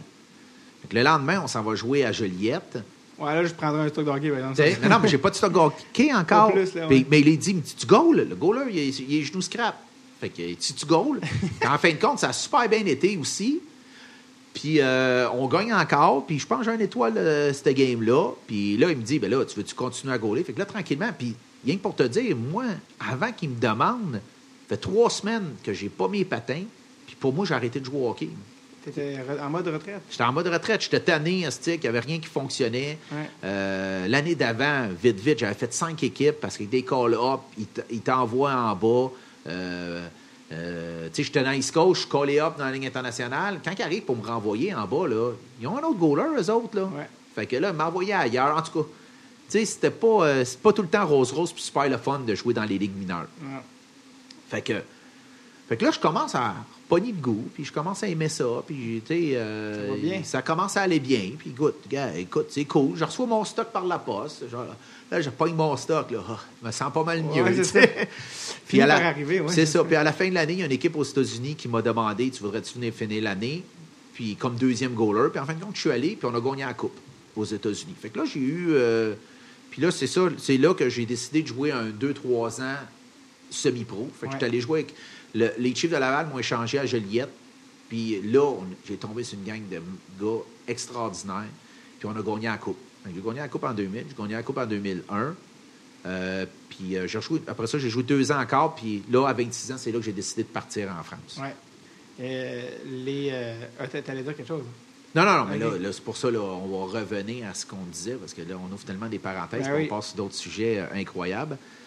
Fait que... C'était l'anecdote des Chiefs, je pense. C'est ça qu'il y avait? Non, c'était ça. Ouais, des anecdotes que les Chiefs, il y a des choses que j'ai vues, tu peux même pas t'imaginer comment. Je me dis que c'était pire que le film Le Slapshot. Là. Ouais. C'était ta meilleure anecdote du semi-pro? Là, ben, écoute, meilleure anecdote. Il y a une anecdote qu'on était allé jouer à Granby une année. OK? Ouais. Puis que je gaulais. Puis à un moment donné, tu sais, il y a des chums, on a des Ontario, puis il y en a un qui pogne une punition. Puis le monde crache dessus, puis pitch de l'eau. Tu sais, on s'entend que les gens qui étaient dans les estrades, c'était pas tous des fins non plus, là, tu sais. Il n'y avait pas tous un doctorat. Non, exactement. Puis je me rappelle, le joueur qui est dans la boîte de punition, le gars, il est à côté, puis il fait semblant de se donner un coup avec son hockey pour lui faire peur, pour que le gars il se retourne au bord de la vitre, tu sais. Mais le gars, il n'a pas peur. Le gars, il pogne son bâton, puis il arrache, puis il se retourne, puis il commence à taper le joueur dans la boîte de punition. On était à Granby, là. Fait que là, il y a des joueurs sur le banc qui voient ça, mais là, ça part en malade, là. Là, il y a plein de joueurs qui s'en vont là, puis ça commence à donner des coups de bâton avec le gars de les estrades. Ouais. Puis là, toute notre banc se vide. Puis là, tu vois toute l'équipe de Granby, eux autres, ils ne savent pas comment réagir, mais là, comme le film Slapshot. Avec du monde dans la foule. Oui, le monde dans la foule commence à pitcher des affaires à nos joueurs. Les joueurs de Granby commencent à avoir la chienne parce que là, on pense qu'il va y avoir une émeute. Là. Ouais. Ils s'en vont dans leur vestiaire, eux autres. Ben, le réflexe. C'est ça. Puis là, je vois, en tout cas, c'est fou. Moi, je m'en viens puis je regarde ça. Puis je m'en vais m'asseoir sur le banc des joueurs. Puis je suis assis puis je regarde ça. Puis je dis, je suis seul là sur le banc. Les propriétaires sont dans les estrades en train de se battre. Les coachs sont dans les estrades en train de se battre. Puis tout. Là, j'ai dit, man, qu'est-ce que je fais ici? J'ai dit, c'était fou. Puis là, c'est là que tu dis, Slapshot, c'est un film. Là, comme tu dis, hein, mais j'ai vu des choses pas mal pires. Mais en fait, tout ce qui est dans Slapshot, parce que Slapshot a été écrit par une femme qui s'appelle Nancy Dowd. Son frère jouait dans la Ligue centrale. Tout ce qui est dans Slapshot, c'est parce qu'elle l'a vu pour vrai. C'est juste qu'elle a tout mis dans un film. Okay. Mais individuellement, c'est des affaires qui sont arrivées sur 2-3 ans. Puis ils vont dire, OK, elle a mis ça dans un film, fait que ça sert à l'air concentré. Mais c'est toutes des affaires qui sont arrivées pour vrai. Donc, c'est plus proche d'un documentaire que de la fiction. Exactement. J'en doute pas. Puis tu l'as vu. C'est qui le plus beau personnage que tu as vu? Tes personnages, parce que on se rapproche presque de la lutte. Là, le hockey semi-pro, c'est presque de la lutte comme on voit à télé. Les personnages qui t'ont le plus marqué dans le semi-pro? Ben écoute, le personnage mythique que tout le monde parle, c'était Bob Burger, qui était le propriétaire des Chiefs de Laval. Ah oui. Lui, il pouvait autant... un de ses joueurs qui refusait de se battre, pitcher de sa bière à son propre joueur que les joueurs des autres équipes. Là, écoute, le show était la bagarre, puis lui, il a amené ça. Je veux dire, il a réussi à aller chercher des joueurs de partout pour se battre. Là. Ouais. Fait que c'était... Et comme goaler, tu t'es-tu battu? Ben, tu vois, il y en a une sur YouTube. De toi? Oui, quand je joue pour les Chiefs... Parce que là, c'est une mêlée générale. Ouais, c'est une mêlée générale, puis le goaler commence à sauter dedans. Mais tu sais, c'était pas, je voulais pas me battre, là, mais je vais chercher. T'as pas le choix, faut que tu partes de ton but, tu vas aller chercher l'autre goaler. Ouais. Puis le goaler me dit, je veux pas me battre. OK, moi non plus. Puis là, moi, je regardais la bagarre, mais lui, pendant ce temps-là, il se préparait, puis à un moment donné, il commençait à me frapper. Voyons. Ah oui. Fait que, ben, tu sais, on tombe, ça prend pas de temps. Tu sais, un équipement de goaler, c'est pas facile de se battre. Non. Fait que, puis, je me suis battu dans le junior peut-être une couple de fois, mais tu sais, rien de. T'étais pas là pour ça dans le semi-pro. Mais non. J'en ai parlé souvent au podcast parce que ceux qui ne l'ont pas vu, mais le documentaire Les Chiefs, qui est sorti en 2003, 2002, autour de 2003, qui suivait les Chiefs de Laval pendant une saison avec Mike Anderson et compagnie. Oui. Est-ce que tu as vu ce film-là? Oui. c'était quand même assez traumatisant. Je sais que la Ligue a beaucoup changé depuis. Là. Maintenant, apparemment, que c'est beaucoup moins de batailles, c'est beaucoup plus du hockey de, apparemment, quand même relativement bon calibre, là, que certaines équipes compétitionneraient avec la East Coast, là, parce qu'il y a beaucoup de joueurs d'expérience. Oui. Mais quand tu as vu le documentaire Les Chiefs, c'était ça? Oui, c'est ça. C'est exactement. Puis moi, j'ai joué avec Anderson. Ouais. Quand je te parle là, de la méga bataille à Granby, Ouais. là, bon, mais c'était l'ami à Anderson. Qui était dans les... Fait que, tu sais, Anderson a sauté dans le tas, puis ils sont plusieurs, là. Fait Ah, que ouais, c'était c'est vrai, c'était réel, là, tu sais. Ouais, ceux qui n'ont pas vu ça, ce documentaire-là, c'est assez... les gars dorment à l'aréna d'une pièce, puis puis je suis allé souvent dans leur Ah, ouais, dortoir. c'est ça. Là, fait que, dortoir, c'est un mot poli, je te dirais. Oui, exactement. plus, exactement. plus la chambre pour les gilets. Oui. Avec un matelas par terre puis une vieille boîte de pizza. C'est ça. Mais j'ai vécu ça. Ben, je l'ai vu, ça. Moi, je restais chez mes parents, là. On s'entend, c'était pas mal mieux. Mais tu sais, les gars faisaient de la belle argent, là, pendant ce temps-là. Puis... À l'époque, il est en dessous de la table, là. Ouais. C'est ça, exactement. Là, maintenant, tout est déclaré. Oui, c'est ça. T'es payable par chèque. Les joueurs, tu sais, il y a 5 ans, quand j'ai pris ma retraite, j'ai eu Sorel qui m'ont appelé, puis je suis allé jouer une moitié d'année avec eux autres. Oui, c'est ça. Comme deuxième gardien là, pour terminer. J'ai vu que ça avait quand même pas mal changé. Il y en a toujours. Puis il va toujours en avoir de la bagarre, parce que ils ont quand même des gars de. Mais ça joue beaucoup plus au hockey. Il y a des super de bons joueurs. Puis c'est le fun d'avoir une ligue comme ça au Québec, à la place que nos joueurs partent de partout. Au moins, il y en a beaucoup qui peuvent jouer et préparer leur après-carrière avec ça, qui retournent aux études ou qui vont commencer un travail. En faisant un peu d'argent. Exactement. Ouais. Cool. Écoute, on a touché à tellement de choses à droite, à gauche. Il y a, dernière fois, je voulais te demander, il y a un tournoi aux États-Unis qui s'appelle le NARCH, le NARCH. C'est un tournoi de roller, c'est ça? Oui. C'est le plus gros tournoi au monde? C'était le plus gros tournoi au monde. Là, maintenant, il y a une... Je ne sais pas comment ça s'appelle, là, mais il y a une compétition avec lui. Il y en a un autre gros tournoi. Puis ils disent que l'autre est en train de surpasser le NARCH. Mais le NARCH, comment ça fonctionne, c'est qu'à toutes les années, il tourne. Fait qu'une fois, c'est en Floride, une fois, c'est en Californie, puis une fois, puis je pense, à tous les 4 ans, c'est à Toronto. OK. Puis si tu es un jeune au Québec et tu veux commencer à jouer au roller, comment tu fais? Y a-tu des ligues? Comment ça marche? Bien, la seule... Écoute, au Québec, non. Puis on est peut-être pas mal la seule province, je pense, qui ne propose pas grand-chose. Il y a le Rink à Montréal que tu es allé jouer. Que moi, je joue dans une ligue aussi, là. Bien, que je vais remplacer. Puis je suis allé faire le tournoi, qui était la Coupe Roller Québec, là, qui est pas mal le tournoi le plus relevé en roller hockey ici au Québec. Fait que ça, je l'ai fait cet été. Puis là, d'après moi, ce serait peut-être de s'informer là au Rink, peut-être qu'il y aurait quelque chose pour les plus jeunes. Sinon, il faut vraiment aller voir... tu sais, c'est tout le temps aussi avec les finances, là, mais Équipe Canada font énormément de choses aussi pour les jeunes. Ils font comme des gros tournois. Fait que ça part, je pense, c'est U6, U7, U8, U9. Fait qu'il y a toutes les catégories. Puis il y a un méga gros tournoi qui est à Hawaï. Fait que c'est tous des gens des petits teams Canada qui s'en va jouer là-bas à Hawaï. Très cool. Bon, mais c'est très cool. Il y a des ressources. Il y a beaucoup de ressources, oui, exactement. Dernière question, trivia. Qui est le premier gardien de l'histoire de l'Océanique de Rimouski? C'est une bonne question, ça. Oui. Hein? Ça devrait être moi, je pense. Oui. C'est toi le vrai goaler de Rimouski, c'est vrai ça? Exactement, oui. Premier goaler. Quand ils ont la franchise, ils l'ont eu. Moi, j'appartenais aux Lynx de Saint-Jean. OK. C'était comme genre, Lynx de Saint-Jean a déménagé là-bas, mais il n'y a pas grand joueur qui allait. Puis la première année, c'était moi le premier goaler. J'ai goalé 51 matchs comme année recrue à l'Océanique de Rimouski. Étais-tu là pour la première partie? C'était-tu toi la première ever? Oui. C'est cool quand même. Oui, match d'ouverture. J'ai joué la première game contre Sherbrooke. Puis je me rappelle parce que c'était Christian Dubé et Dandonneau qui jouaient. Oui, les grosses vedettes. Là, Ouais. Alexandre...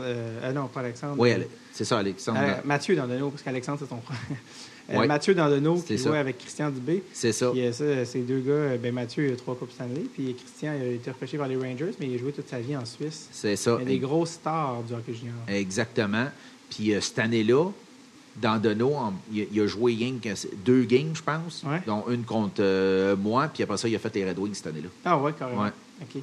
Wow. Donc, c'était... Très cool. Fait que ça, c'était la première game à l'extérieur, puis après ça, la première game à la maison. C'était une année assez extraordinaire. De partir une franchise. Non, mais c'était... écoute, c'était des mini-Canadiens de Montréal, là, à Rimouski. Ah. Les gens avaient que ça, là. Ah ouais. Game d'ouverture. Il y a 4200 sièges dans l'aréna. La game d'ouverture, il y a eu, je pense, c'est 3800 personnes. Ouais. La deuxième game de l'année, il y a eu peut-être 3600 personnes. Il y a eu 3400. Ouais. Et après ça, on a joué sold out le reste de l'année. Wow. Sold C'était out. la première année. C'était la première année. C'était avant les Brad Richards et Oui. Vincent Lecavalier. Oui, la grosse vedette s'appelait Sirois. OK. Puis il avait scoré 60 goals cette année-là. Wow. Pour nous autres, c'était un 20 ans. Puis on a fait les playoffs. On a... dernière game, c'était un round robin, la première ronde des playoffs. On jouait à Chicoutimi, puis si on gagnait, on passait. Puis on a gagné. Puis là, il y avait 2 autobus de Rimouski qui étaient descendus à Wow. Chicoutimi. Puis quand on est arrivé à l'aréna le lendemain à 6 h le matin, les gens étaient en ligne pour avoir des billets pour la deuxième ronde. Wow. Ah ouais, Passion. c'était fou, c'était fou. Ça, c'était avant Crosby, en plus. Oui, puis, puis j'allais au cégep. Puis, tu sais, tout le monde le savait qu'on avait une paire de billets. Puis je te dis, devait avoir à peu près 150 personnes qui venaient me demander Ah ouais. si je pouvais donner mes billets ou quelque chose de même. Puis Ouais. tellement que les joueurs, à 20 games, allaient en avant pour donner des billets parce qu'il n'y en avait plus. Fait qu'ils pouvaient les vendre. Fait que ça a pris 2 semaines après, l'organisation tout de suite nous ont dit non, on ne veut plus que vous ayez vendre vos billets. Ah Vous pouvez ouais. les vendre 40, 50 piastres. C'était de l'argent pour un ouais. junior. Tu sais, junior, tu fais 50 piastres par semaine. tu sais. Ah ouais, c'est ça. Puis en fin Tu de doublais compte, ton salaire. oui, c'est ça. Fait qu'il disait non, vous n'avez pas le droit de faire ça. Si vous ne pouvez pas prendre vos billets, soit vous les donnez, puis Ah ouais. nous autres, on va les vendre. là. Wow. Mais c'était une année exceptionnelle. J'ai adoré. La région est extraordinaire. Les gens sont tellement gentils. C'est une équipe et propriétaire quand même assez de luxe. Là, c'est les seuls qui ont réussi à convaincre des joueurs comme Vincent Lecavalier qui en allaient aux États-Unis de venir parce que l'organisation est tellement solide puis C'est ça. sérieuse. Brad Richard, Ah oui. Sidney Crosby, ils réussissent à convaincre des superbes joueurs à aller jouer là-bas. Ah oui. Puis, félicitations à eux. Mais maintenant, il y en a de plus en plus. Halifax aussi, ça Ouais. va bien. Eux autres, la Ouais. dernière ère, c'est pas mal eux autres, là, avec les Drouin, Ouais. avec McKinnon. McKinnon. Mais McKinnon était chez eux. Fait que c'était, Ouais. Ouais, c'était plus facile. C'était là, facile, mais mais- ouais. Parce qu'en fait, McKinnon était drafté par Bécomo. Fait que ils ont dû échanger ses droits Ouais. à truc. Mais Rimouski, ils sont comme moins loin. Fait qu'ils réussissent, on dirait, à aller chercher. Puis, tu sais, aller chercher quand même des anglophones qui vont jouer dans un milieu qui est seulement francophone. là. Il n'y a pas d'anglais, là, à Rimouski. là. Et Brad Richards et Crosby ont comme un peu appris le français, Ouais. ce qui est quand même incroyable. Ouais. Bref. Merci d'être passé, Martin, en dernier. J'espère que ta blonde aime ça au Québec. Ah, elle adore ça. Elle Il n'y a adore pas de problème. On va pas s'en aller. Quand des fois, j'y parle, moi, puis je dis, hey, on pourrait-tu partir en France? Parce que, tu sais, j'ai un peu avoir une carrière là-bas de coaching, Ouais, ou exact. de autre chose. Ouais. Puis, tu sais, comme anecdote, l'année que j'ai pris ma retraite, Ouais. j'étais parti. Bon, on a-tu un peu de temps? Ben encore? oui, ben oui. Dans le roller hockey, les 2 premières années, j'ai joué à Montpellier. Ouais. Puis, tu sais, je t'avais dit, j'avais signé un contrat de 2 ans. Puis là, il y a eu des problèmes d'argent. Puis là, c'est là qu'ils ont décidé de briser mon contrat. En disant, l'année prochaine, tu reviens, mais on ne te paye plus. OK. Ben là, j'ai dit, tu ne me payes plus, moi, je vais regarder ailleurs. Ouais, mais on t'a eu un permis de travail maintenant, fait que tu travailleras comme tout le monde. Ouais, mais c'était pas notre entente. Fait que j'ai dit, c'est correct. Là, je partais au championnat du monde avec Équipe Canada. Ouais. C'était ma deuxième année. Puis là, j'étais goaler numéro 1 pour Équipe Canada. Fait qu'ils me disent, j'ai dit, je vais réfléchir à ça. Puis au retour, on m'a dit qu'est-ce que je vais faire. OK. Fait qu'ils disent, c'est correct. Mais les autres ne s'attendaient pas qu'il y ait une autre équipe qui vienne me chercher, rien. Ouais. Puis, en fin de compte, l'équipe de Rethel, qui est l'équipe la plus riche de la Ligue, que eux il y a peut-être la moitié des joueurs qui restent proches de Rethel, mais l'autre moitié, c'est tous des gens de partout dans France qui prennent le train, puis qui prennent soit l'avion, puis qui viennent jouer ou ils voyagent. Puis il y avait un setup comme ça. Fait qu'eux autres, ils perdaient leur gardien de but. Ils s'en allaient pour jouer pour une autre équipe s'il y avait besoin d'un changement d'air. Fait que l'autre personne qui devenait... qui pouvait voyager puis aller jouer avec eux autres, c'était moi. Fait que pendant que j'étais à l'équipe Canada, eux autres m'ont fait un contrat plus cher que c'était ma dernière année. Ouais. Puis là, je me disais, on va jouer pour la meilleure équipe. Fait que si je veux gagner des championnats, Ouais. tu sais, faut que j'étais avec eux. Ouais. Fait que j'ai signé un contrat d'1 an avec eux autres. Puis, tu sais, moi, je faisais à peu près 3h30 de train le samedi matin. Il y avait un joueur qui me prenait à la gare. On avait 1h30 de char. Puis là, on arrivait, il était peut-être 12h30 à la salle. Puis là, tout le monde arrivait là, tout le monde de partout à 12h30. On pratiquait cette journée-là. Ouais. Il y avait vraiment un setup. On pratiquait tout le monde ensemble. Puis après ça, il y avait une école. On allait faire une petite sieste dans les dortoirs de l'école. On mangeait tout le monde ensemble, puis on jouait notre game. Puis là, je me retournais à Paris, je couchais chez un joueur, puis le lendemain matin, je m'en revenais à Montpellier. C'est bon, là. Ouais, j'ai fait ça pendant 2 ans. L'amour du hockey. L'amour du hockey. Fait que, mais, ça, comme j'ai dit, j'ai gagné 2 Coupes de France avec Rethel, plus on a été champion d'Europe. Que ça a été quand même assez extraordinaire. Avez-vous gagné avec l'équipe canadienne au championnat du monde? Championnat du monde, dans toutes mes années, j'ai une médaille de bronze, une médaille d'argent, puis plusieurs 4e places. OK. Mais jamais été champion. Puis l'année qu'on a gagné la médaille d'argent, on gagnait. Puis en fin de compte, les Américains ont réussi à nous scorer 2 buts en fin de match pour être champion. C'était toi qui étais dans les buts? Non, OK. c'était pas moi qui étais dans les buts. OK. Pas cette année-là. Cette année, on était très, très fort. Il y a un gardien de but que lui, goal dans l'autre championnat du monde, qui était le gars, un des meilleurs goalers au monde de roller hockey. OK. Puis cette année-là, il avait décidé de venir jouer avec nous autres. Ah, OK. Fait qu'on avait monté une grosse équipe, puis là, on avait perdu en finale. OK. Fait que, parce que cette année-là, il avait trouvé un commanditaire. OK. Fait que ça coûtait presque rien à tous les joueurs. Ils nous payaient tout. OK. Fait qu'on avait... on n'a rien que notre billet d'avion à payer. Ouais, le reste avait été payé au complet par le commanditaire. OK, OK. Fait que, mais ce commanditaire-là a duré 1 an. Quand tu as commencé à compter l'anecdote, c'était par rapport à ta femme. Tu as dit, retourne. Y avait-tu quelque chose d'autre, tu veux dire? De quoi? Tu avais dit, attends, parce que j'avais dit, ta femme est-tu correcte? Es-tu contente? Tu as dit, oui, vraiment heureuse, même que c'est moi qui voudrais retourner. Ah oui, c'est ça. Là, Ben, t'allais compter, ouais. Exactement. Souvent, moi, je vais lui dire, tu sais, qu'est-ce qui arriverait si quelqu'un m'offrirait quelque chose? Ou, tu sais, avec mon travail, maintenant, je travaille pour Stingray. Ouais. Puis Stingray, qui est international, dans le fond. Puis on a des bureaux... on a des bureaux à Amsterdam, puis tout. Puis, tu sais, des fois, je me dis, hey, s'ils ouvriraient, tu sais, on en a en Australie, puis aux États-Unis. Puis, je dis, s'ils ouvriraient un bureau en France, je pourrais m'appliquer pour la job de directeur là-bas. Puis, elle me regarde, elle dit, non, c'est bon, on est bien ici. Puis, on veut rester ici. Mais maintenant, on a une super bonne job. Les enfants, tu sais, ils vont à l'école. Un cercle d'amis, quand même. Hein? Les enfants ont leur cercle d'amis. Oui, c'est ça, exactement. Mais malgré que à Montpellier, j'ai encore de très, très bons amis qui viennent ici quasiment toutes les années. Mm-hmm. Et moi, j'essaie d'y aller à tous les 2 ans là, avec la famille. On va voir la famille sur le côté de ma femme. Ouais. Fait qu'on passe tout le temps au moins 1 semaine en famille à ma femme, puis 1 semaine à Montpellier voir nos amis. Et ce qui est le fun, c'est que les enfants ont les 2 passeports, ce qui est un avantage incroyable. Oui, ils ne savent pas encore, là, non, parce que les deux, ouais, c'est ça, les deux font du sport. Fait que, c'est sûr que demain, avoir un passeport européen puis avoir un passeport en Amérique, c'est comme...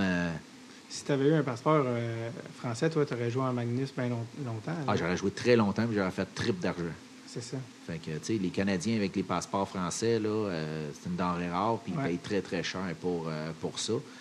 Fait que, tu sais, je sais pas ce que ça va donner, parce que moi, mes enfants sont trop jeunes. Tu sais, ma fille, elle a 8 ans. Mon gars, il va avoir 6 ans. Fait que ma fille joue à Ringuette. Mm-hmm. Mon gars joue au hockey. C'était ça la question à 1 million, c'était ton gars joue-tu au hockey? Oui. Pour après avoir déménagé. C'est ça. Mon gars joue au hockey. Il aime pas ça, mais il joue. Non, c'est pas vrai. Non, il adore. Il est fourrette. Il adore ça. Puis tellement que là, il est Mac 2. Ouais. Il n'y a pas de goaler, mais il veut rien goaler. Ah, fait que là, j'ai été obligé de faire une demande. Ouais, j'ai été obligé de faire une demande qui allait faire les pratiques avec le novice, qu'au moins comme goaler, mais il n'y a pas de goaler dans le mag encore. Mais pourquoi? Parce qu'il veut goaler. Ben, tu sais, il y a Non, tu veux dire qu'il n'y a pas... Dans le sens que lui, il veut tout le temps gauler, mais qu'ils sont supposés s'alterner. C'est ça que tu veux dire, non? Non, il n'y a même pas de goaler. En mag, c'est encore... OK, c'est que des jeux. Que des joueurs avec des petits filets. OK, ils veulent juste que tout le monde patine. C'est ça, exactement. Puis ils lancent des petits filets. Là. Il n'y a OK. pas de goaler. Sauf que, tu sais, on était venu me chercher. Il veut juste gauler, le pauvre. Il veut juste gauler. Mais tu sais, c'est parce que... Bon, c'est un peu de ma faute. Non, mais pas de ma faute. Moi, je me suis dit, s'il n'est pas goaler, c'est mieux parce que, tu sais, c'est pas facile. C'est pas juste pour l'argent, c'est vraiment, tu sais, tu te fais scorer un but, tu te fais chialer après. C'est la discussion la plus difficile. C'est ça, exactement. Puis il y en a rien que 2 par équipe, puis, tu sais, je veux dire, bon, en tout cas, c'est un peu plus compliqué, là, mais j'ai tout le temps dit, tu feras ce que tu aimes, ce que tu as envie de faire. Tu sais, je ne suis pas placé pour lui dire que je ne veux pas qu'il goal. Tu sais, comme souvent, tu entends souvent du monde, hey, mon gars voulait être goaler, puis je fais tout pour pas qu'ils veulent, puis ça va tellement loin que le monde me dit, à un moment donné, je l'ai équipé en goaler, là, puis je faisais des gros slap shots pour qu'il ait peur. Puis là, après ça, ils me disent tout de suite, je veux plus goaler, papa. Fait que, il y en a beaucoup de mes amis qui ont fait ça avec leurs enfants. Bon, c'est drôle, puis c'est pas drôle, mais tu sais, au moins, ils ont réussi à avoir la réponse qu'ils voulaient. Puis le 3 d'été, fait que 2012, il a besoin de goaler. Là, mon gars, il dit, moi, je veux goaler. Fait qu'il a été goaler pendant tous les 3 tournois, en alternance avec un autre. Moi, je voulais qu'il patine quand même. Là, c'est ça. Puis, en fin de compte, après ça, je l'ai inscrit à l'école de hockey Joël Bouchard. Puis, à tous les matins, j'amenais ces 2 stocks de hockey. Je m'avais arrangé avec les entraîneurs. Tu sais, au pire, le matin, il goal, puis l'après-midi, il joue en avant, tu sais. Il n'a jamais mis son équipement de joueur. Il n'a jamais voulu mettre son équipement de joueur. Il a gaulé tout le long. Il a gaulé tout le long. Fait qu'il a bien gros aimé ça. Puis là, depuis ce temps-là, c'est que des goalers en 2012, il n'y en a pas. Fait que dans les règlements, dans les tournois, tu dois te prendre des goalers 2011. Parce que, tu parles de l'année de naissance, là, c'est ça? Oui, exactement, l'année de naissance. Fait que, parce que dans les MAG, il n'y a pas de gardien. Fait que c'est à partir de novice. Fait que dans les tournois MAG de 3 d'été, parce que le 3 d'été, c'est d'autres choses qui n'est pas... dans l'année normale. C'est ça. Fait que tu avais droit de prendre quelqu'un de plus vieux comme goaler. OK. Puis là, moi, je me suis rendu compte que notre équipe, c'était quasiment la seule qui avait vraiment un goaler 2012, parce que toutes les autres, c'était des 2011. Parce qu'il n'y a personne qui veut goaler là, dans le tournoi. Là, tout le monde veut marquer des buts. Puis là, il a fait tout le tournoi. Puis là, maintenant, dans l'hockey mineur, j'ai fait une demande spéciale en disant, tu sais, il y a une clinique à gardien de but pour les novices. Mon gars, il peut-tu y aller? Au moins pour que, tu sais, il joue, puis qu'il goal, là. Mais que j'ai hâte de voir ce qu'il va donner, parce qu'en fin de semaine, là, il recommence ses 20 leçons de mag, là, qui est obligé de jouer en avant. J'ai hâte de voir ce que ça va donner, parce que ça doit faire 6 mois qu'il joue juste goaler. Il va travailler d'autres muscles, c'est bon pour lui. Bon, non, il faut qu'il apprenne le patin. Tu sais, le monde dit tout le temps, je vais aller gauler parce que je suis pas trop bon patiner. Mais il faut que tu saches encore mieux patiner pour être goaler, parce que patiner avec des grosses pattes, vous allez voir que c'est pas évident. Puis se déplacer avec tout cet équipement-là, il faut que tu sois quand même solide sur tes patins. Absolument. Fait que c'est ça. Fait que j'ai peut-être un futur qui va... puis, tu sais, en revenant, qui ont les doubles passeports, tu sais, on ne sait pas ce que ça va donner, puis on ne sait pas s'ils vont être... Mais c'est une chance dans ta vie d'avoir un passeport européen puis un passeport canadien. Absolument. Puis peut-être qu'un jour, c'est lui qui va venir au podcast me parler de sa carrière. Exactement, j'espère bien. C'est quoi son prénom? Nathan. Nathan Bradette. Nathan Bradette, exactement. Nathan Bradette. On dirait qu'il y a comme... Ça rebondit comme non, il y a des T, Nathan Bradette. Ouais. Ça bounce comme une balle. Peut-être un jour, Nathan Bradette au podcast. À voir. Martin, merci d'être venu. Ça a passé tellement vite. On a fait plus que 2 heures. Ah oui, Colin, c'est vrai que c'était vite. Comme quoi, il était venu. Écoute, ça me fait super plaisir. Il me semble qu'on a parlé de plein d'affaires, puis j'aurais une dizaine d'anecdotes de plus que j'aurais pu dire. Mais c'est pas grave, c'est que... Note les anecdotes, je te réinvite, puis on les refait une autre fois. Je pourrais faire à un moment donné, noter toutes les... il m'en est tellement arrivé en carrière. Puis, tu sais, souvent, on parle... Quand ils vont faire des films ou on fait des documentaires, souvent, c'est souvent sur des joueurs de Ligue nationale qui ont bien réussi leur vie. Ouais. Puis, mais je vais vous avouer franchement que quand tu t'en vas dans une ligue plus basses. Sont là les anecdotes. Les vrais, c'est ça. Là, tu en entends des anecdotes de joueurs qui ont joué dans le national, que c'était de plein d'affaires qu'ils ont faites pendant qu'ils étaient plus dans les ligues mineures. Ouais. C'est incroyable. Mais je vais me faire un petit calepin à un moment donné. Ah oui. Puis, je te réinvite, on se fait un quickie parce que là, on a couvert ta vie, mais les anecdotes, en plus, il n'y en a jamais trop. c'est sûr. Yes. Hey, merci, Martin. Merci à toi. Yes.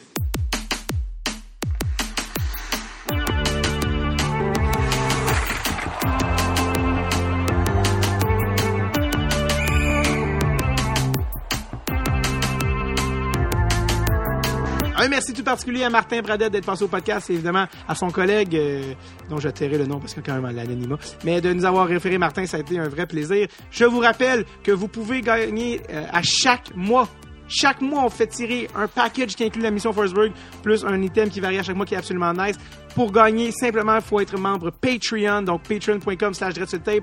Depuis 2 mois, ça coûte 2$ par mois. Vous nous permettez de continuer à faire le podcast. Puis en plus, vous courez la chance de gagner des prix vraiment nice, dont la mission Forsberg d'une valeur de 50$. Allez checker ça sur notre page patreon.com/DreadSureTape. Passez une excellente semaine. Puis surtout, n'oubliez pas, Roller for life.